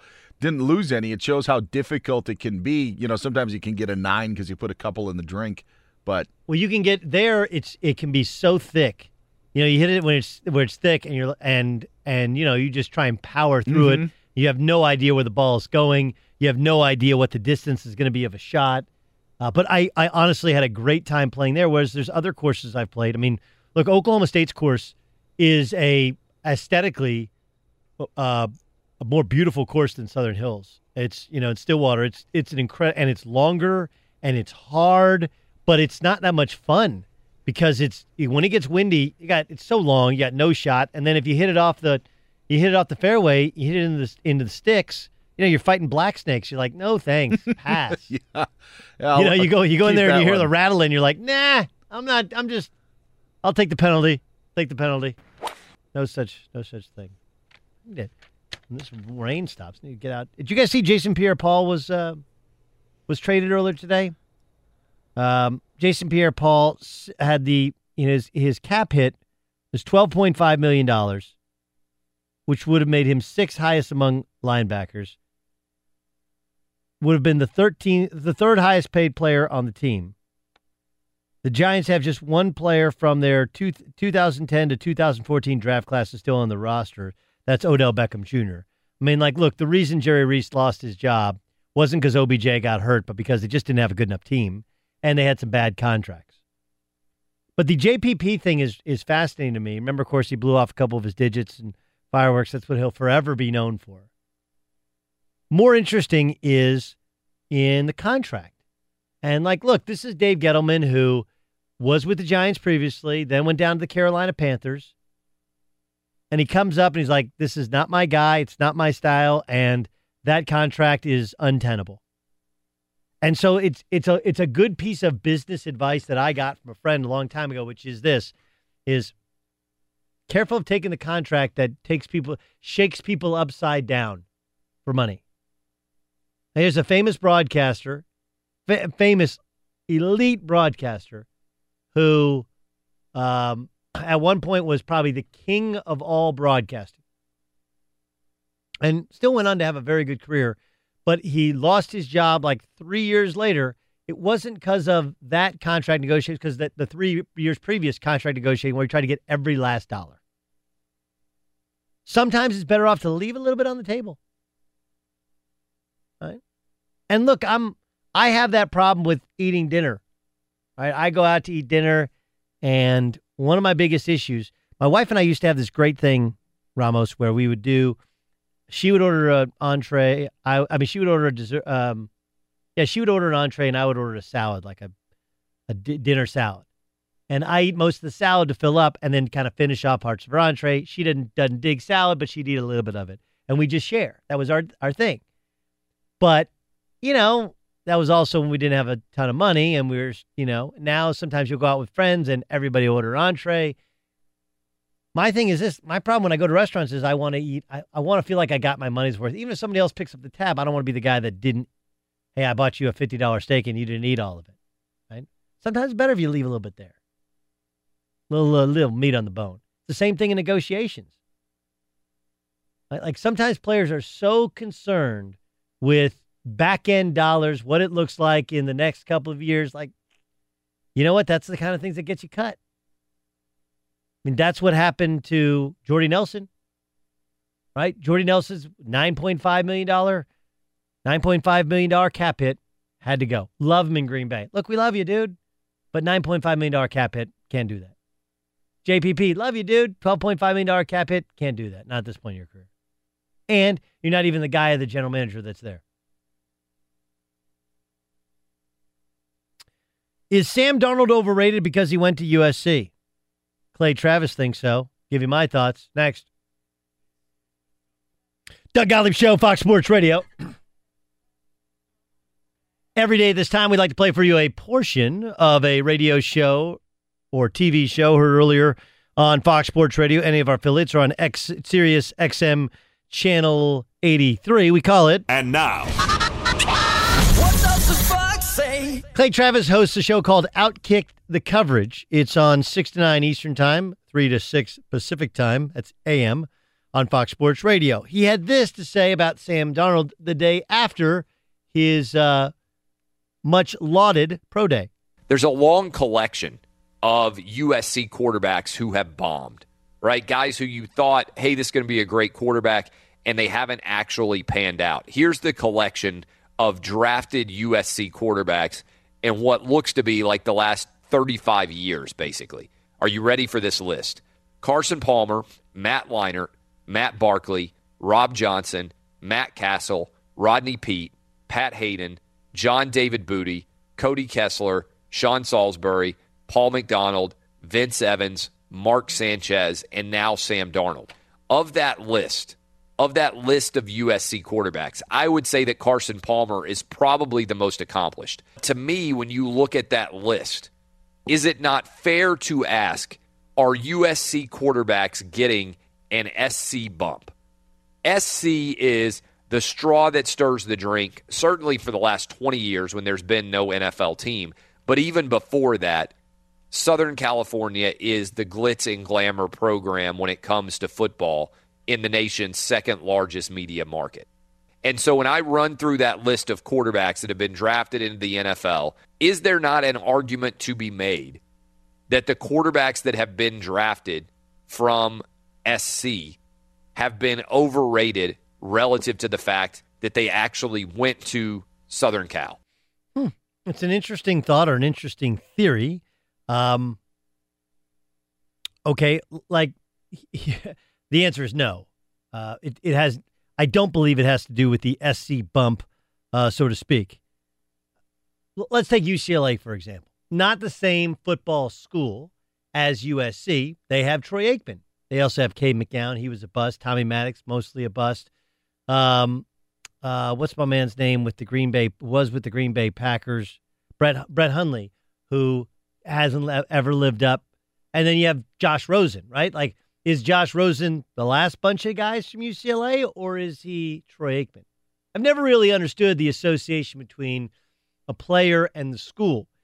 Now, I have understood it when it's the same coaching staff and the same coaching style. Here's the example. John Beilein's the head coach at Michigan. And I think John Beilein's as good a coach as there is in the country. I mean that. And I think his players become wildly overrated because they look great and play in the NCAA, deep into the NCAA tournament. And when you play deep in the NCAA tournament, NBA people are like, well, I guess I like him more than I thought I liked him. Trey Burke's a perfect example. Glenn Robinson III is a perfect example. You know, if anyone, Tim Hardaway Jr. is a guy who was kind of maligned and, of course, has probably surprised people with how good he's been even after the contract he signed, which seemed ridiculous with the New York Knicks. There's been plenty of busts coming out of John Beilein's system, as opposed to if I went through Michigan, been great players come out of Michigan. When Pete Carroll was there, it probably would have been a more fair statement to make because there was such, like, look, Matt Leinart, was he that good, or was it the system, college football, and the surrounding talent?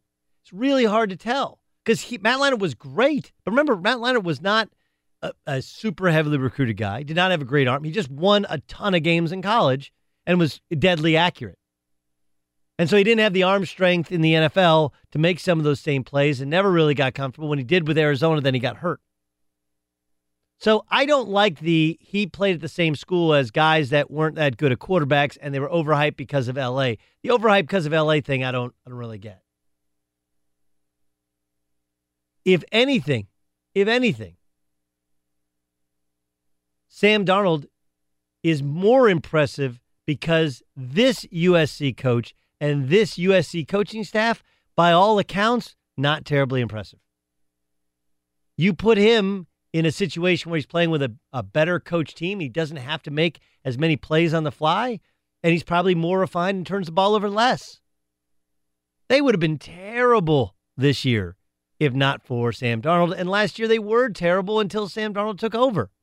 He just happens to be the quarterback USC. What does the fox say? It's an interesting question, right? Does the brand SC raise his status? Maybe it will raise the initial awareness of Sam Darnold, which is why you go to a USC. But look around the country, and Aaron Rodgers, Cal, Tom Brady, Michigan, Matt Stafford, Georgia. I mean, they all went to different schools. It's hard to find the correlation between school and players or styles. You got to get the Hooters. Try the new smoked wings, a whole new way to crave wings with all the taste and half the calories. You can eat twice as many at Hooters. We are hours away from the Sweet 16. Hours.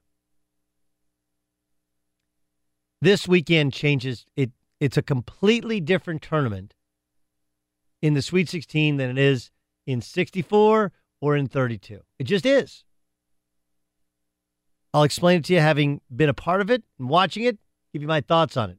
That upcoming next in the Doug Gottlieb Show, Fox Sports Radio.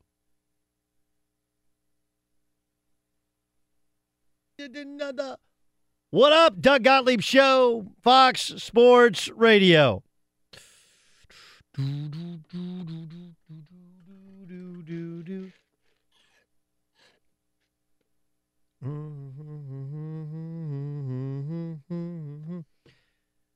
I got a lot to tell you, a lot to talk about. I want to talk about the Sweet 16 in a moment.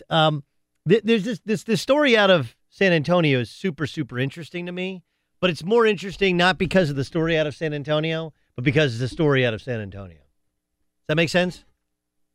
Like, I don't know if Kawhi Leonard's going to play any more today than he was yesterday. I don't really know. Do I think Adrian Wojnarowski missed on the story? Probably not, although technically he's not actually reporting the story as much as Michael C. Wright, who works underneath kind of his umbrella. So Woj writes the story. Spurs hold players-only meeting to implore Kawhi Leonard to return. That's the headline. But then he goes on to say that Spurs guard Tony Parker, four-time NBA All-Star, quarterbacked the meeting after the team's victory over Minnesota on Saturday night. Non-players were asked to leave the locker room, a source told Michael C. Wright. In other words, there's a little bit of game of telephone here. And that doesn't mean that any of the story is incorrect, but it can be made more and more pronounced. Ramos and Bayer are both married. Music's essentially married. He's been with the same girl for over a year. They're going on trips to Hawaii together. You know, he turned vegan because of her. He actually, I mean, all this stuff. He really only has a beard because she says grow a beard or else. She has like a Kenny Rogers thing, right? At some point, the beard's going to become silver and so will his hair. And he'll start singing humming the Gambler every day. Anyway, anyone who has a significant other that's a woman knows there's a word that actually doesn't mean anything bad, but can be taken to mean something really awful. Fine. How are you? Fine. How are you? Fine. Right? How are you? Fine. No, I'm fine. I'm fine. Can I get you something to drink? No, I'm fine. No, I'm fine. Like, fine is a completely neutral. It means fine. I'm okay. It actually means I'm good, but she didn't say I'm good. She said I'm fine. She didn't say I'm okay. She said I'm fine. Fine can... What do you mean fine? And I use that because just because they might have been speaking loudly and just because there might have been a players-only meeting does not necessarily mean that they were yelling at Kawhi. And because when you hear players-only meeting, players telling Kawhi Leonard to play, automatically like, oh, they think he's soft. And they're telling him he's soft. And, dude, you better get back out here and play because we need you. And we know you're not hurt, right? Isn't that the kind of the hoops that your mind mentally goes through? Players, like, you don't ever tell me about my money. Don't ever tell me about don't say anything about my girl or my wife or whatever, my family, my kids. And players don't usually talk about whether or not somebody's hurt or not hurt. So when you hear they talked in the locker room loudly about Kawhi Leonard reportedly's injury, you automatically think, oh, well, they think he's not hurt and he should be playing, and they're essentially calling him either a faker or soft. But that's us me reading my wife said she was fine and assuming I know what the answer. That's a bad way to do it. because this is a story that's written by a writer who's taking the word for it from another writer who was actually there but not in the room and got it from a source. Like, things can be taken completely out of context. And Danny Green called him out as such. And we've had others. Danny Green saying couldn't be any more inaccurate, LOL. There were other players that said the same. I tend to believe the reporter. I tend to believe the sources. I tend to believe that there probably was a meeting. It was players only. They did discuss Kawhi Leonard's injury. I don't know if it was imploring him to play or just kind of a fact-finding mission. But once it becomes a game of telephone, it's like somebody saying fine. Unless I heard them say fine and saw their facial reaction and the context of where they said fine, the sentence, and how they said fine, and do they use fine to describe things that are good or bad? Some people say things are fine. I'm fine. She fine. Oh, she's fine. Right? Fine's a good word. Some people are like, fine, fine. And it's really a bad word. So I don't know. What I do know is it's really interesting because this is the Fort Knox of the NBA. This is the Patriots of the NBA. And in the same year to which we had some dysfunction within the Patriots, Malcolm Butler, Rob Gronkowski saying it's not fun, trading away Jimmy Garoppolo for like nothing. Now we got meat on the bone to talk about with the San Antonio Spurs. That's interesting. Sweet 16s tonight. And look, the first weekend is generally about the upset, especially the first night's about the upset. The first day, I think a lot of teams play with a ton of pressure. You don't want to be that. You don't want to be Virginia, right? You don't want to be Arizona. You don't want to be Michigan State and get beat early, although Michigan State got beaten second. But generally the first weekend, the first game, very pressure-filled, and it's embarrassing to lose in a first round if you're an elite team. Second weekend, it's not the same amount of pressure. It's and it's weird because there's a lot more build-up to it, but there's not the pressure to it because if you lose, you lost the Sweet 16. Right? Even if you're Nevada and you lose to Loyola Chicago, you got to a Sweet 16. Doesn't really matter. If you're Syracuse and you get beaten by Duke, you lost in the Sweet 16. It's really interesting on how, because Sweet 16s now are like Final Fours 25 years ago in terms of the amount of attention they get in most of these individual cities. But let's say just for a sec, just for giggles, Purdue loses, Michigan loses. Michigan won the Big Ten tournament. Huge expectations. Some people had them going to a Final Four. Let's say they lose to Texas A&M. Like, they get to a Sweet 16. It's weird because you can get upset. Duke, for example, is, I think, an 11.5, even a 12-point favorite in some books over Syracuse, a team they beat by 16 earlier this year. Duke gets beat by Syracuse, and even though Syracuse was the last team in the field, based upon the rankings they released after they released the field, he's still like, he lost the Sweet 16. And is that fascinating to anybody else? The other thing that I find interesting is that the games are at Staples Center, where the Lakers play in L.A., and we've had Sweet 16 Elite Eight games there before. We live in Los Angeles. We live in Los Angeles. Is there any hype over these games at all? Like, it's one of those things. I think the one big city you can go to and you get the hype, some hype when you play the NCAA tournament there, is New York City. They do seem to care. When they had the Sweet 16 Elite Eight there, it was kind of a big thing. But it's weird. One of those deals like, well, we got to get to L.A. That's a big market. They're in L.A., they're in Atlanta, they're in Boston, and they're in Omaha. And I kind of feel like Omaha is the perfect market for this sort of event. Omaha loves the College Baseball World Series. Omaha will be packed to the gills. By the way, Omaha is, you got Kansas there. It's right down the road from Kansas City. You got Syracuse and Duke. Oh, and you got Clemson, too.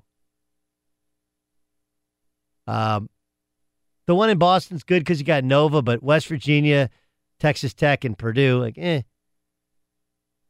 Atlanta, you got Kentucky. That's Catlanta, they call it. But, look, Gonzaga in LA should be a bigger thing, but it's not really. I'm not doing a man on the street poll, but it is interesting on how you can get in these big markets and kind of have the opposite of the intended effect. Like I'm going to watch it, but I don't know anybody else is like, hey, it's a watch party, Sweet 16 tonight. Music, you listen, you and Ramos, you guys listen to sports radio trying to find the stuff for What Did the Fox Say. How much hype do you think there is over the Sweet 16 in town? For LA specifically, none. Yeah. And I think a lot of it has to do with something that we kind of talked about at the end of last week or maybe earlier this week. And I think a lot of it has to do with the fact that the Pac-12 has no footing. USC missed the tournament entirely. UCLA lost in that first play-in game. And then all of the other teams that I think people in LA could have gravitated towards as members of schools that they've would have played against. I mean, there's essentially, after the first weekend, all of them were gone. And I know LA's a transplant city, but there aren't that many college diehard fans here as much as they are transplants of like other professional teams. It feels like the opposite of New York. In New York, there are a lot of college transplant, and some it's a lot of Big Ten people move to. If it was the University of Arizona, I think it would be big. Arizona, of course, has lost a bunch of times at the Pond in Anaheim, which is in Orange County. That's a big USC and Arizona kind of hotbed. Also UCLA as well. Dan Byer? I was going to say, Doug, when you mentioned Arizona and to what Ryan was mentioning, 7 years ago at Honda Center in Anaheim, you had Arizona and San Diego State making it to the Sweet 16 with Duke and UConn being there. And while Duke and UConn maybe didn't have the biggest of followings just because of the travel and the size of the schools, I mean, it was electric to see the Arizona fans cheering on Derek Williams in that Duke game. And the San Diego State fans were out there. But really, how many options does the West Coast have to bring an electric atmosphere with the top teams of the West Coast? What, maybe 4? Arizona, UCLA, Gonzaga. UNLV used to be big, but not anymore. But I just don't think that there are a lot of options for like West Coast regionals if those schools aren't any good to grab any electricity. Yeah, it's a hard one. It's actually a very, very hard one. Maybe the new Warriors Arena eventually becomes a home one. I still think you do it in Vegas. Like, I understand that the NCAA is like, man, we got all this. We want to separate gambling from the kids, and I got it. I understand. Like, you want the games to be on the up and up, but I feel like we keep tiptoeing around it. And I'm not a legalized gambling everywhere guy. I just think there's unintended consequences. The people in Vegas know what they're doing. They know what they're doing. And I know there is plenty of illegal gambling that takes place. And, this is like the drug legalization guy, right? Legalize drugs, and that way it cuts out the illicit, illegal drug suppliers. Like, yeah, but it's not really the message that we want to send. I don't know. I feel like tiptoeing around whether or not we have games in Vegas. Let's just have it in Vegas. Vegas is a destination. It would be a big thing in Vegas. And everybody be psyched to go to Vegas.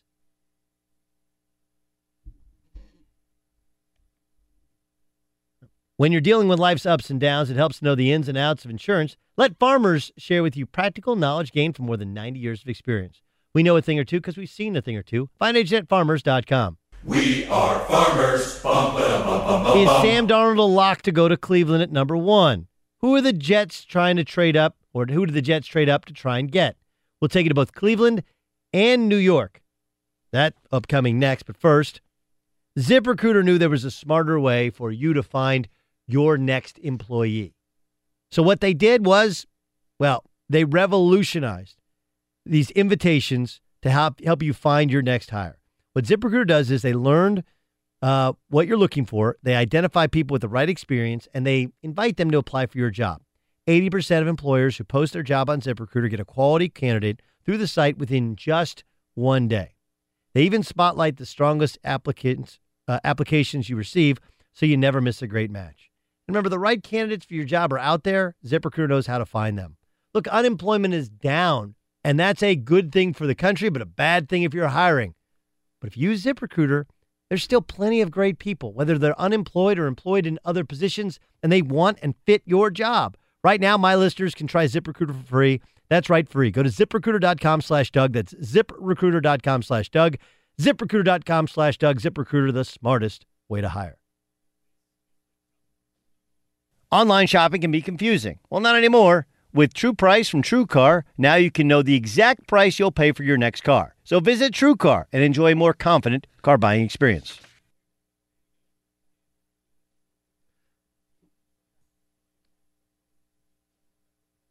Doug Gottlieb Show, Fox Sports Radio.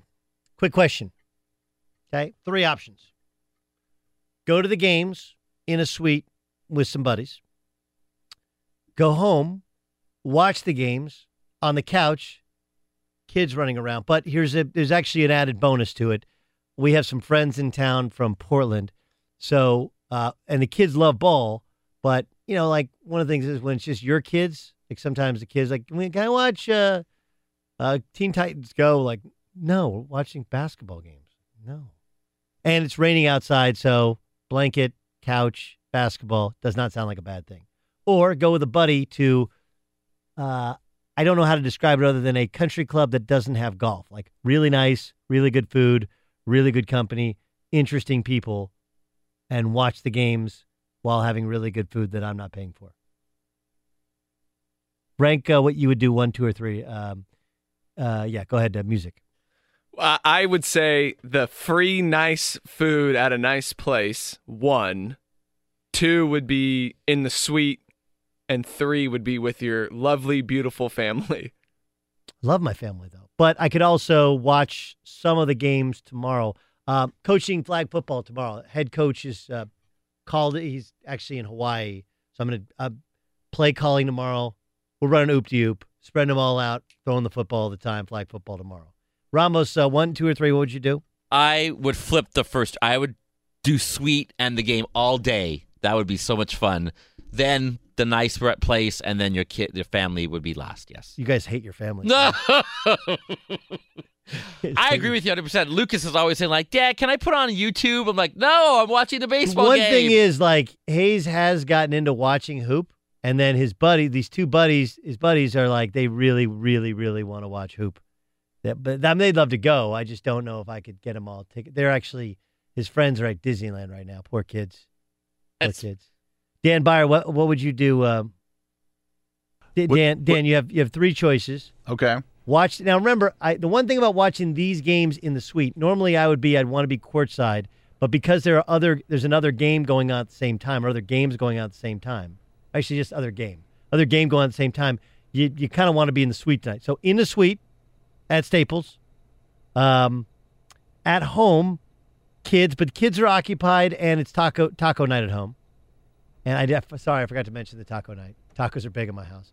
And then option 3 is, I guess I'll describe it as a country club without golf. Like really cool setup, nice chairs, smells of rich mahogany, good food, drinks, adult conversation, both games up on nice TVs. 1, 2, 3, what would your choice be? Well, I wouldn't go to Florida State Gonzaga if they were playing in my home. So I would go home with the family, number 1. I would go, I guess, if the suite doesn't have TVs, I'd put that last because I would want to know what else is happening. It's a suite at Staples, so it's got to have TV. Okay, right? So then game and suite 2, and then country club 3. But at home is where the heart is. That's number 1 on my list. That's the only guy without kids, right? No kids. You have no kids. You're like, oh, yeah, you want to go home. You don't have children. Let's get to Dan Byer with the update. Yeah. Tough options there. Sweet 16 does get going in less than 2 hours. Loyola of Chicago takes on Nevada in Atlanta. The second game there, Kansas State taking on Kentucky. By the way, none of those games sound appealing at all. No. Michigan, Texas A&M, game 1 in L.A. Florida State taking on Gonzaga in game 2 tonight. Dan Hurley's going to leave Rhode Island to be the new men's basketball coach at UConn. The Louisville Courier-Journal says Xavier coach Chris Mack will meet with Louisville officials on Saturday about the school's coaching vacancy. Some news from the NFL. Frank Gore signed a 1-year deal with the Miami Dolphins, so the running back will go for season number 14 in his career. The Giants traded defensive end Jason Pierre-Paul to the Buccaneers, while the Giants sent Pierre-Paul in a 4th rounder to Tampa. The Giants will get a 3rd and 4th round pick in return. Free agent safety Eric Reed said today that he doesn't plan on protesting during the national anthem in the 2018 season. Warriors guard Steph Curry probable to go tomorrow against the Hawks, while Kevin Durant, Draymond Green, and Klay Thompson will sit out. And our Tony Romo update, now tied for 127th as he's moving up the leaderboard by not playing, still at +5. But there are 2 players now worse than him, tied with a bunch of others in the 132-player field. Doug? Sounds like you need a gal. Hey! I got a gal. All right, so the Cleveland Browns are the number 1, the number 4 pick in the upcoming NFL draft. Jimmy Haslam, who's their owner, was in attendance yesterday for Sam Darnold's pro day. Should be pointed out that Josh Rosen had a pro day the day before, so it's not like he made the trip out just for one guy, one moment. But I point out, look, they got a quarterback for this year, and Darnold is only 20 years old. He's only started a year and 3 quarters.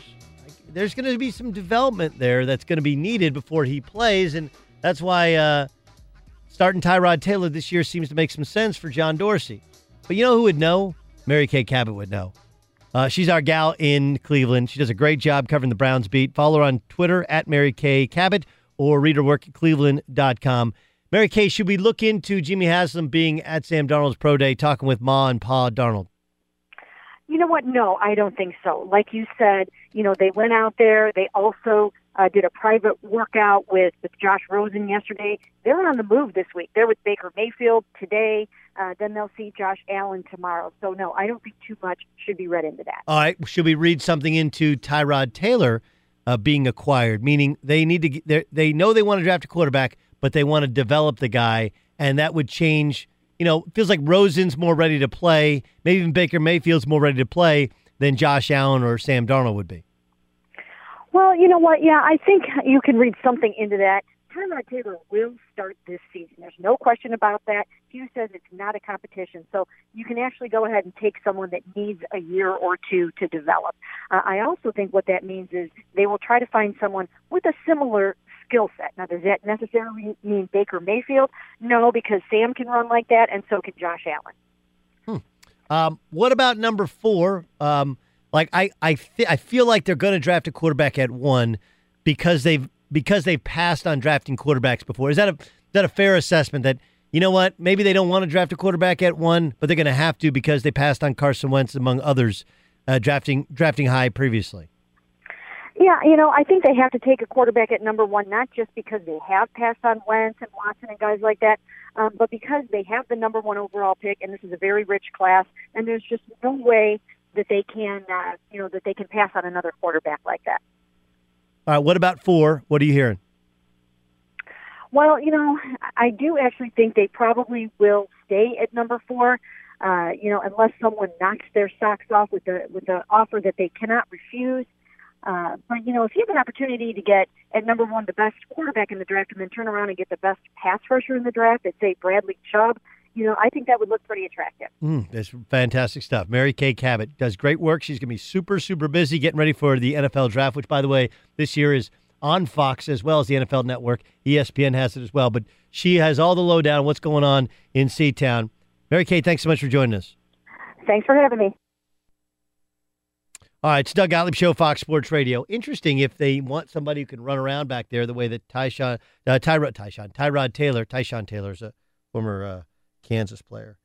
The way that Tyrod Taylor runs around back there. I do think it means you're not going to draft Rosen, that you want to develop a guy, and there are developmental guys, and I think Darnold and Allen are your most developmental guys, as opposed to Baker Mayfield. Mayfield may go super early. He may go to the Jets at 3. That's possible. But to me, it feels like it feels a lot like they've decided they want to develop Sam Darnold. They want to develop Josh Allen. They want to develop Josh Rosen or Sam Darnold or Josh Allen.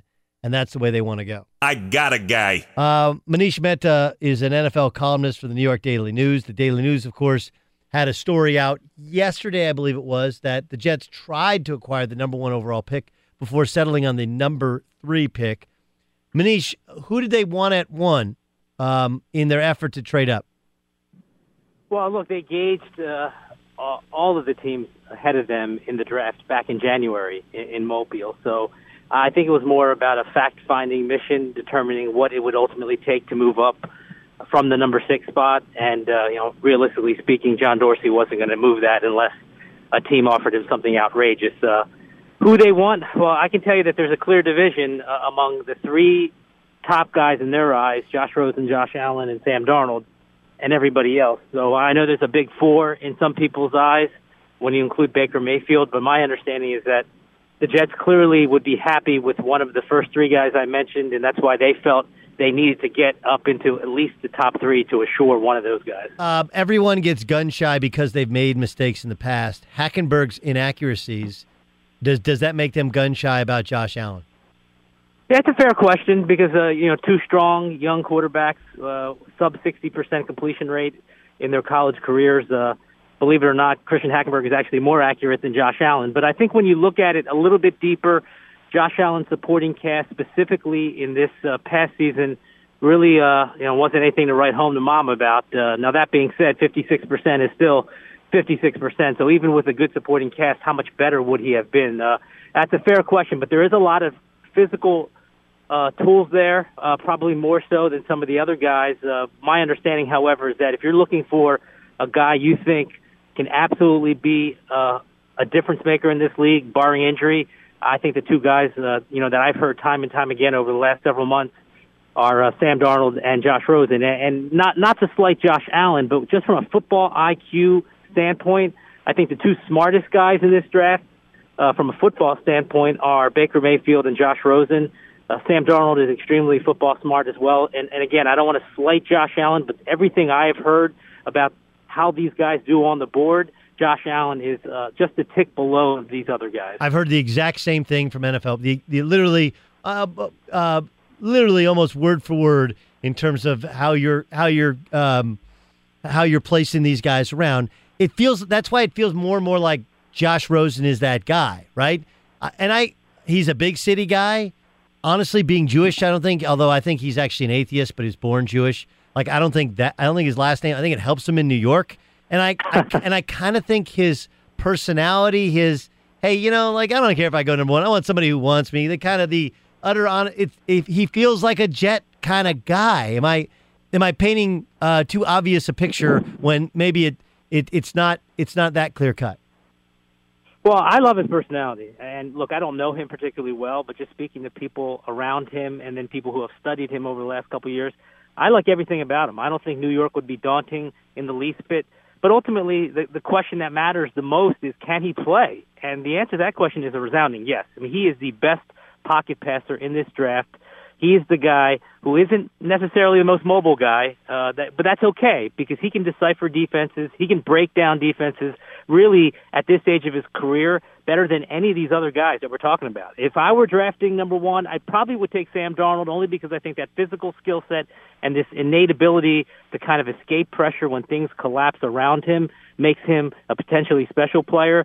But after that, Josh Rosen would be my guy. I would take Rosen over Allen, certainly over Baker Mayfield as well. So if the Jets can get Josh Rosen at 3, I think parting with those 3 second-round draft picks to move up from number 6 would be well worth it. Okay, so then here's the question. They have 2 other quarterbacks under contract, right? They got Teddy and they got Josh McCown, who started for them last year. Is their plan to try and, look, if they get Rosen, see how quickly they can get him ready, and whenever he's ready, then maybe use Teddy Bridgewater as trade bait, kind of like what the Philadelphia Eagles did? Well, it's interesting because Teddy Bridgewater's contract is a 1-year deal. He only had $500,000 guaranteed at signing, so there is no guarantee or lock that Teddy Bridgewater will be on the Week 1 roster. They want to see how this rookie performs in training camp, in the preseason. They're going to put Josh McCown on ice like they did last preseason. They don't want to risk any kind of injury for an injury-prone, soon-to-be 39-year-old. So he's not going to play much in the preseason. They're going to get a healthy look at the rookie and Teddy Bridgewater. But this is really about the rookie. If the rookie, as you said, develops and shows enough promise where they think that he is going to be ready to play in an NFL game week one, whether that's as a starter or a backup, then Bridgewater becomes expendable, and they won't have him on the roster. He won't get the remaining $5+ million on his deal. So even though on paper it's a 1-year, $6 million deal, for all intents and purposes, it's really a $500,000 summer audition here because, if he is not playing particularly well, and what I thought was troubling yesterday was that he did not come out and say that he will be ready for OTAs in another couple months. The health of his knee is a real concern. I know he played a couple snaps at the end of last year for Minnesota, but nobody really knows what you're going to get out of him. He's a young player with a pedigree. But again, I think this is really about the rookie, whether it's Josh Rosen or Josh Allen. I would expect it to be one of those two guys. If that guy shows the coaching staff that he is ready, don't be surprised if he's starting week one and Teddy Bridgewater's out of the equation and you have Josh McCown as the number 2 veteran backup. Last thing, Manish. Is it crazy for me to think, I understand you need a quarterback, you're in New York, you go for it, you move up 3 spots, you do whatever it takes. But those second-round picks, this is a team that was at a talent deficit as opposed to the rest of the league. I feel like they needed those picks. Those second-round picks, those are potential starters. What's your sense of if they went too far all in just to move up 3 spots? Well, they were desperate. This wasn't Plan A. Plan A was to sign Kirk Cousins and to use the draft capital to give help to Kirk Cousins with the number 6 pick and with the 2 second-round picks and to replenish their roster, much like what Chris Ballard is now doing in Indianapolis by collecting these additional picks. But they didn't get Kirk Cousins, so they pivoted quickly, and this is year 4 now of the Mike McCagnon, Todd Bowles regime, so they don't necessarily have the luxury of time to put off the quarterback situation until 2019. They would hope that they're not going to be picking in the top 5 or top 6 again, and by all accounts, this is a relatively deep quarterback class with potentially 3, maybe 4 starters at the NFL level. So you got to take your shot now. They wanted to get Cousins. It didn't happen. I don't think that they could have stonewalled anymore. Ownership, management, the coaching staff, they all want to find an answer, and they think that they're close enough and high enough in the draft where they can get one of these guys who they believe can be a franchise quarterback for the next decade plus. Manish Mehta from the New York Daily News does a great job covering the NFL. Thanks so much for joining us, Manish. Thanks, Doug. Take care. So you needed a guy? I'm a point guard. We got you a guy. When you're dealing with life's ups and downs, it helps to know the ins and outs of insurance. Let Farmers share with you practical knowledge gained from more than 90 years of experience. We know a thing or two because we've seen a thing or two. Find an agent at farmers.com. We are farmers. Bum, ba, bum, bum, bum, bum. Former MVP is making his return. I'll tell you about it next. You got to get to Hooters. Try the new smoked wings. It's a whole new way to crave wings. With all the taste and half the calories, you can eat twice as many at Hooters. The Press. When you're dealing with life's ups and downs, it helps to know the ins and outs of insurance. Let Farmers share with you practical knowledge gained from more than 90 years of experience. We know a thing or two because we've seen a thing or two. Find an agent at farmers.com. Dan Byer, what's in the press? Well, Johnny Manziel was in San Diego taking part at the University of San Diego Pro Day today, and he was considered a special guest, but did throw to receivers with about 12 to 13 teams in attendance. I mean, I think I've changed drastically. I obviously had to hit a series of lows to get to a point where I feel comfortable in my own skin and my own life and with where I'm at. So a lot has changed personally in what I've learned about myself and what I've learned about life through the highs and the lows. So I don't necessarily think I would be where I am today without going through some of the harder stuff. But, I feel like I'm a better person because of it, even if it derailed where I wanted to do for a while. Johnny football! Yeah, Johnny football! Rooting for him or against him? Be honest. Rooting for him. What do you think he ultimately is if he gets a shot? I don't think that he'd just be a backup. I mean, that's it. That's it. What about you, Ramos? For him or against him? Yeah, I'm for him. People get another shot, so go for it. What about you, Music? I think there are a few other quarterbacks I'd like to see get a chance before him. Yeah, my thing is I knew this was – I had Cliff Kingsbury on. He's his head coach. He was his offense coordinator at A&M. And his first year at Texas Tech, I had Cliff Kingsbury on. I asked him about Manziel, and he was like, if he really gets in the film room. He's still a player at A&M. Really buys into getting in the film room, working on his craft. I think he could be special. When I heard that immediately, I knew he was a party guy. Knew it. And I think it's really hard to think you can not do the homework for a couple years and then all of a sudden start acing tests. Yeah. All he has to do is just do the hard stuff, the stuff that you don't want to do to become a professional. Yep. Other NFL notes, running back Frank Gore signed a one-year deal with the Miami Dolphins. It'll be his 14th season in the National Football League.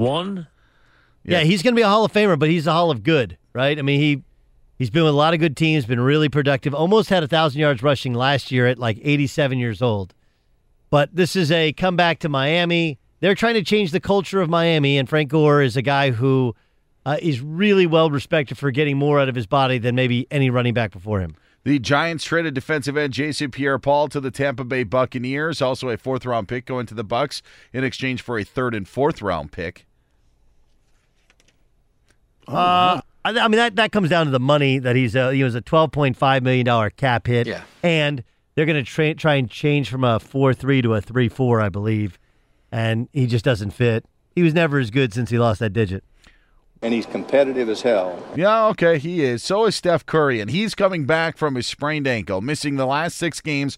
Curry will return tomorrow night against the Atlanta Hawks, but the team holding out Kevin Durant, Draymond Green, and Klay Thompson, some dealing with soreness, others dealing with injuries, but at least Steph Curry is back for the Warriors. I think they like that 2 seed. I think they know that's what they're going to get, and I think they're trying to be healthy. The question is, can they turn it on? Can they be, remember the clapper? Remember clap on, clap up. Can they be Team Clapper and just go and start playing? We'll find out. Steve Curry. How about this from women's hoops? UConn women's basketball coach Gino Auriemma coming to the defense of one of his former players and assistant coaches. Jamel Elliott was fired as Cincinnati's women's coach after 9 years. Auriemma tweeted out, "Positively disgraceful that Elliott was let go at Cincinnati. Anyone interested in that job would be well advised to do their homework." End quote. I bring it up, Doug, because it's interesting to see a head coach talk against another program in the public eye like life happens. Yeah, I mean, that never happens. That absolutely positively never happens that you talk about it. Now, having played for him, they end up finishing, 19-13, I believe, which is not terrible. Their first back-to-back winning seasons in 13 years, I think it was. Yeah, that strikes me as odd. And unless she did something wrong, it's like women's basketball. You can do it kind of forever, and if you're just above average, you're fine. Hasta la vista. I just think it's interesting. I think in his stature will also carry, his words will carry weight. Dan Hurley leaving Rhode Island to be the new men's basketball coach at Connecticut, getting a 6-year deal. That's pretty cool. It is really cool. I'm fascinated to see if he can get this. It's going to be hard. The American Athletic Conference is hard. It's got great coaches in the league on the men's side. But, man, the travel is tough. The bottom is not particularly good, nor is it it's not a sexy league. And UConn's got some money issues, but Dan's been able to do more with less at Rhode Island and at Wagner. I assume he'll do the same at UConn. $1 million. Another season like that, they're going to be called You Can't. Yeah. Oh, the audience like that. Thank you. Thank you very much. I appreciate that. The Louisville Courier-Journal says Xavier coach Chris Mack will interview with Louisville officials on Saturday about that men's basketball coaching vacancy.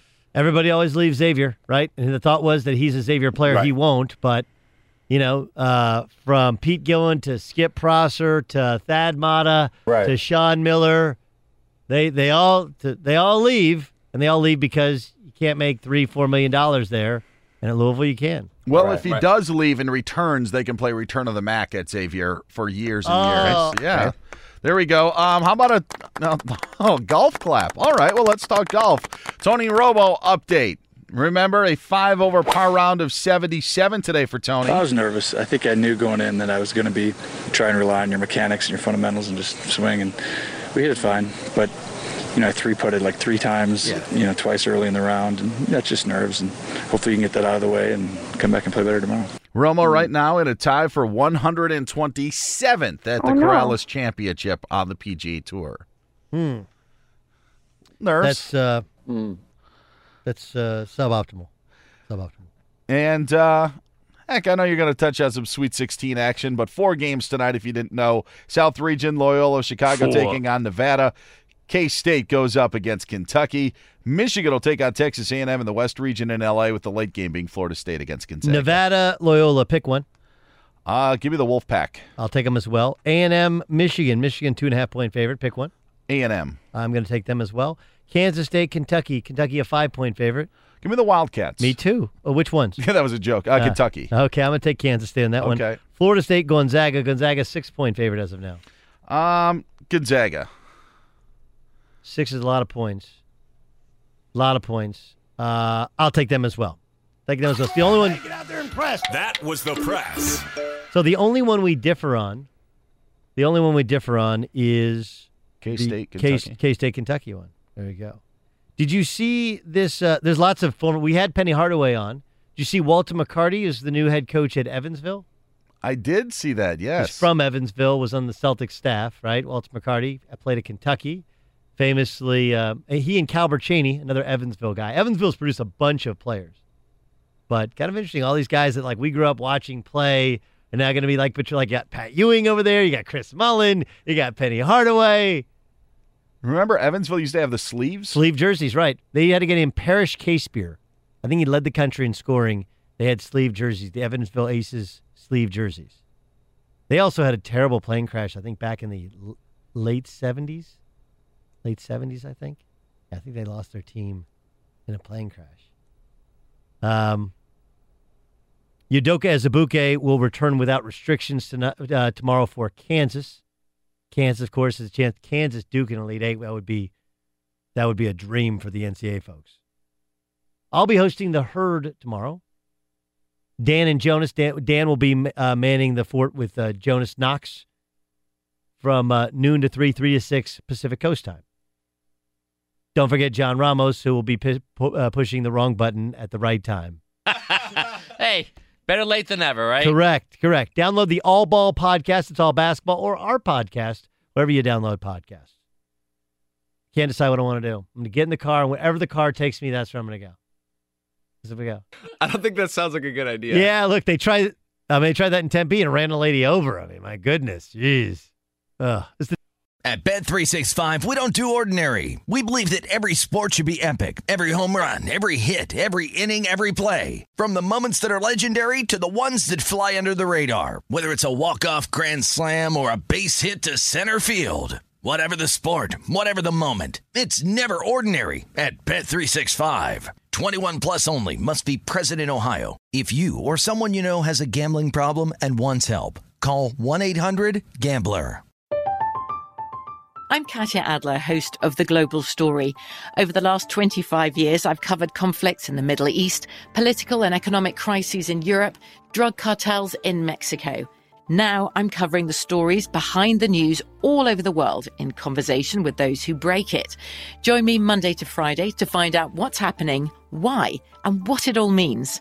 Follow The Global Story from the BBC wherever you listen to podcasts.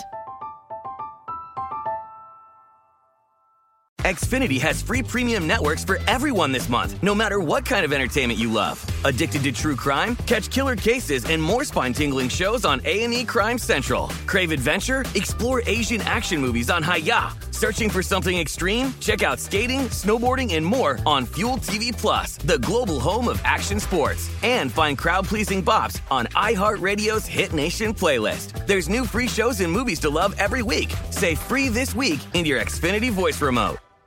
Being a chef means keeping your cool in the kitchen.